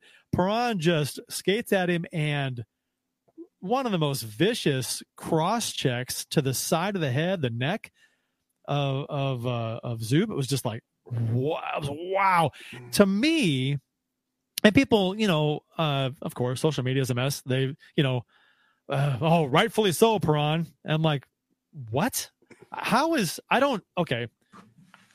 of the worst stick infractions that I've seen. I mean, I've seen a couple of plays where players like flying cross checks to the head that are in this category, but they're up there. And this is not a whole lot different to me than McSorley on Brashear. It's deadly to the head. I don't understand the difference. You don't like that, Jeff? I agree with you that it's egregious and it's awful, and I think you should have gotten more than 6 games. I just don't know if I put it in the Brashear McSorley level. No, I think he went after him with every bit. I think Perron's was more malicious than McSorley's. I don't think McSorley meant to take Brashear's head off. I think McSorley was like, hey, wanted to whack him in the shoulder or the head, got him in the head, wanted to fight him. I think he was trying to get his attention. Perron wanted to kill Zub. Right. No, in Emily Kaplan made that point at when that came across, right? That if Artem Zub doesn't get up from that, it's a 20-game suspension. Yeah, she said 20, maybe even 40. Which I think is unfortunate because I've never been the person to necessarily define how long a suspension should be based on how bad the player is hurt, because just because a player didn't get hurt serious because what you did had nothing to do with what you did. I mean, it's just you know why that's taken into hurt. account, right? You know why that's taken into account? The seriousness of the injury. Injury's taken into account. It's written into the CBA. Okay. Well, okay, but still, you can still suspend a player for as long as you want, based on how egregious you think the infraction is. You know what I mean? I was surprised to see that Perron is actually going to appeal it. Yeah, he's appealing it. I think that's bad. And I think he is going to appeal it because there have been some really bad cross checks that have only gotten fines, 1 game, 2 games. But that's just the wheel of justice for the Department of Player Safety. I think they got it. Okay. I'm going to say I think they got it right here because it was a hefty suspension by their terms. I think he should have gotten more. Oh, yeah. I'm thinking I would have given him 10, I would have 15. given him. I would have given him. I was going to say 12, at least 12. I said this should be double digits at least. I mean, but yeah, like you said, Jeff, based on how they done things, I've always thought the Department of Player Safety has under suspended people for what they've done. 100%. By far, they should be doubling, tripling up these suspension times at least for some of these players. Like guys that get 2 or 3 game suspensions for some of the stuff they do, these should be 10, 12, 15 games. Well, I hate when they pull that repeat offender shit and they're like, oh, he's a repeat offender, so we're giving him more. We're going to give him 2 games.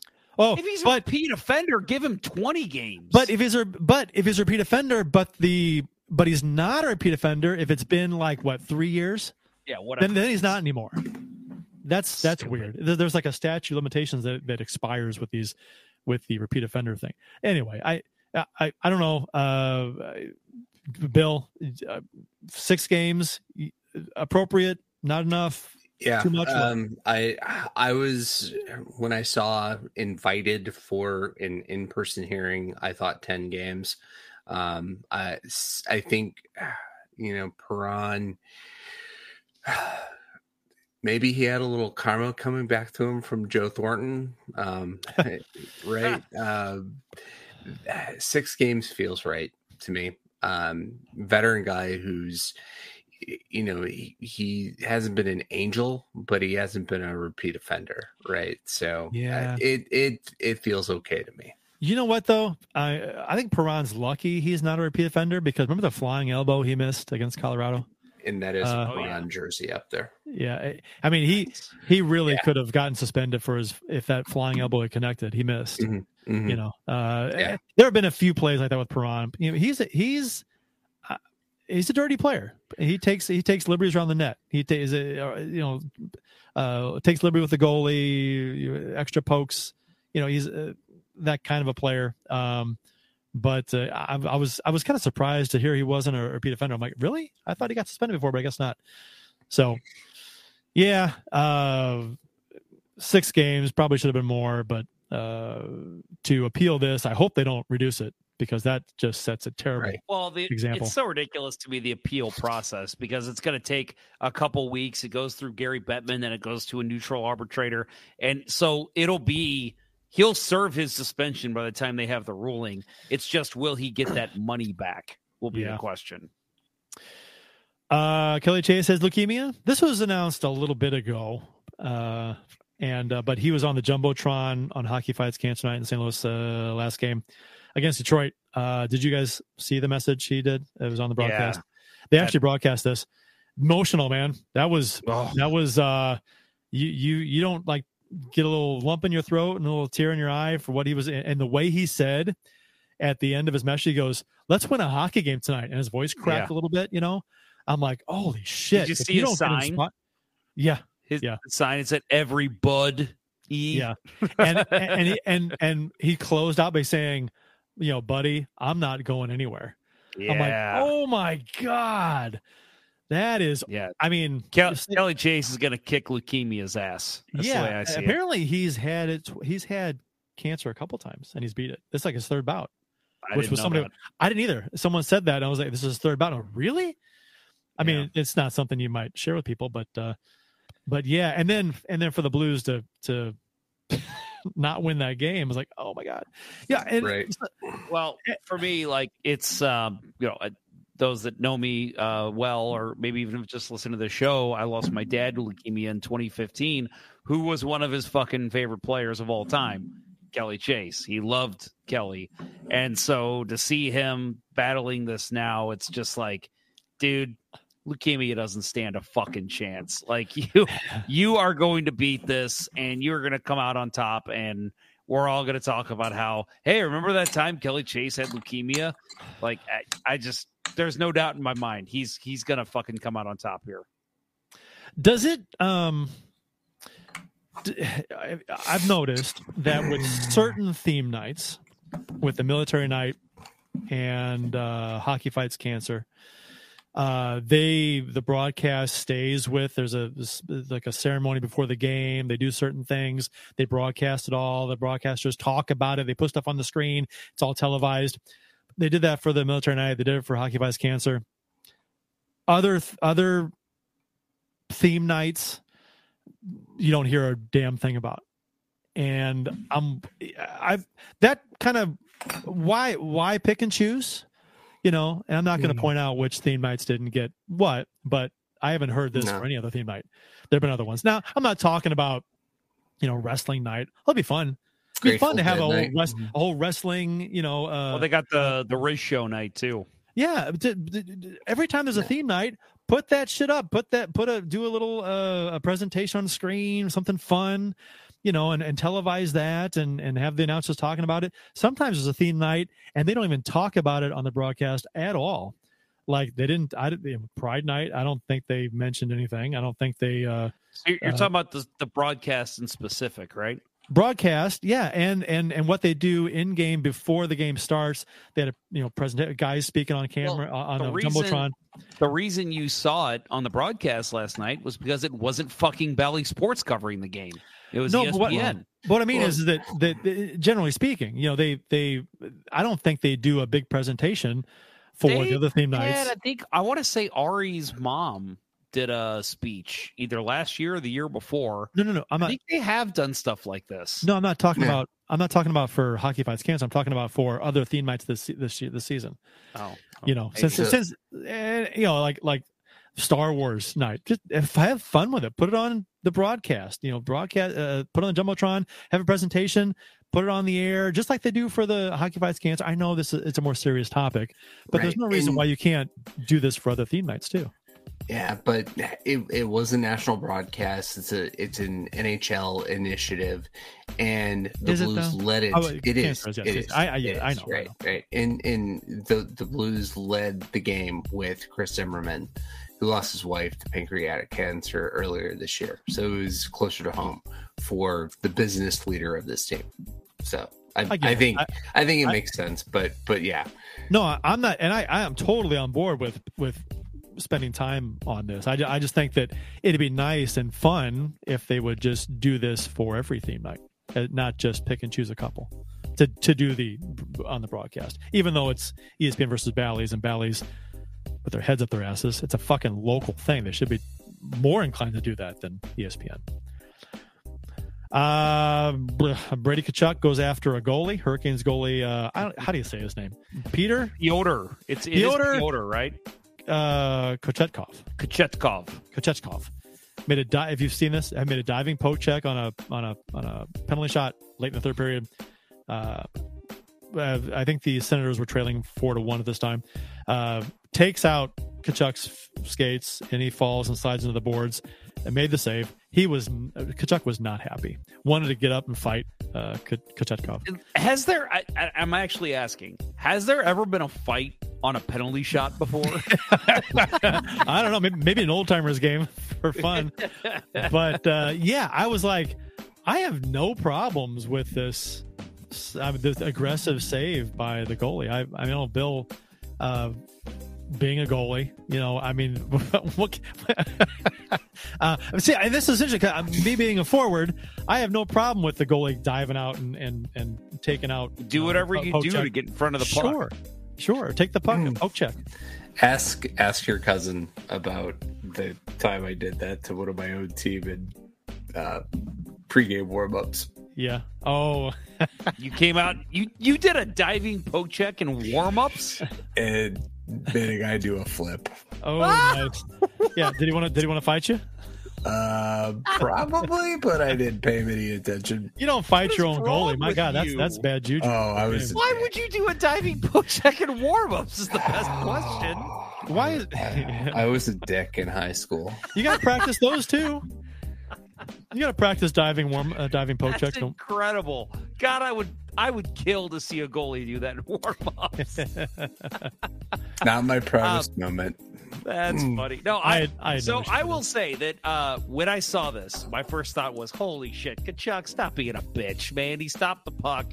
But I will say, watching it in slow motion, there was contact with the pad. It didn't look like he actually tried to play the puck. It looked like he was trying to trip Kachuk. I think he was just trying to take off the away stick. everything low. Mm-hmm. I just plays big low, maybe.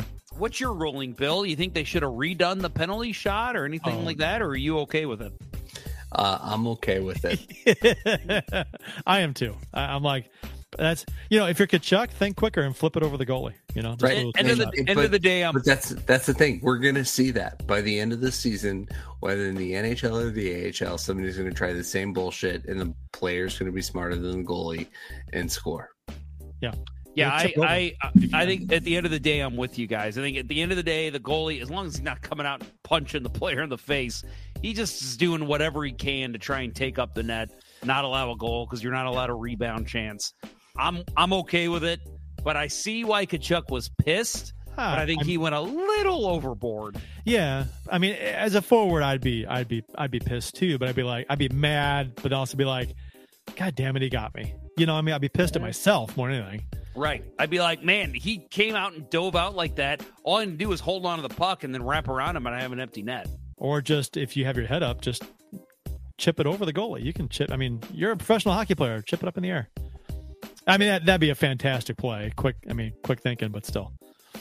No, I think it's more likely he wraps around his leg pad and puts it in an empty net. But either way, yeah, I think that was part of it, Kurt. I really do. I think he was kind of pissed, like, fuck, man, he just made me look like an idiot. Yeah, I think it's embarrassment. He took him out and didn't even get a chance to shoot it, really. So, oh, the baked beaver. You know what? And right at the end of the show, you get comment of the show. There was contact. Challenge the goal. Nice, very nice. Oh well. Anything else, boys? No, because we're going to wrap up the show. It's a long show, so we're going to wrap her up. Good luck editing tomorrow, Kurt. Yeah. That'll wrap up episode 10 of season 13 of the original St. Louis Blues Hockey Podcast, Let's Go Blues Radio. Thanks for listening, and thanks to those who participated in the YouTube and Facebook live chats during the live show. We hope you enjoyed it as much as we've enjoyed bringing it to you. Don't forget to check out our sponsors. Rockin' that ID life at gmail.com. Email Dustin and he'll give you 10% off by just telling him Let's Go Blues Radio sent you, and by Realtor Mike Burgoyne. Give Mike a call today at 314-753-4060 for all of your home buying and selling needs. That's 314-753-4060. For Jeff Ponder, Bill Day, Austin Lynch, I'm Kurt Price. Until next time, everyone, thanks for everything, Craig Brube. Let's go Blues. Thanks, Chief. Love you, Chief. Let's go Blues. The Chiefs are at home tonight against Cyanosport at the War Memorial at 8. Good seats are still available. A look at fourth. I think that went very well. Thank you for listening to Let's Go Blues Radio. Now take off, hosers. I want you to have a heart attack and die so that we never have to do this shit again. Well, there's 90 minutes of your life you'll never get back. Sorry. St. Louis Blues, St. Louis Blues. Have you heard the news about our St. Louis Blues? They've only just begun, they're on their way to number one. Now there's no more blues for our St. Louis Blues. The Blues are on the ice tonight again.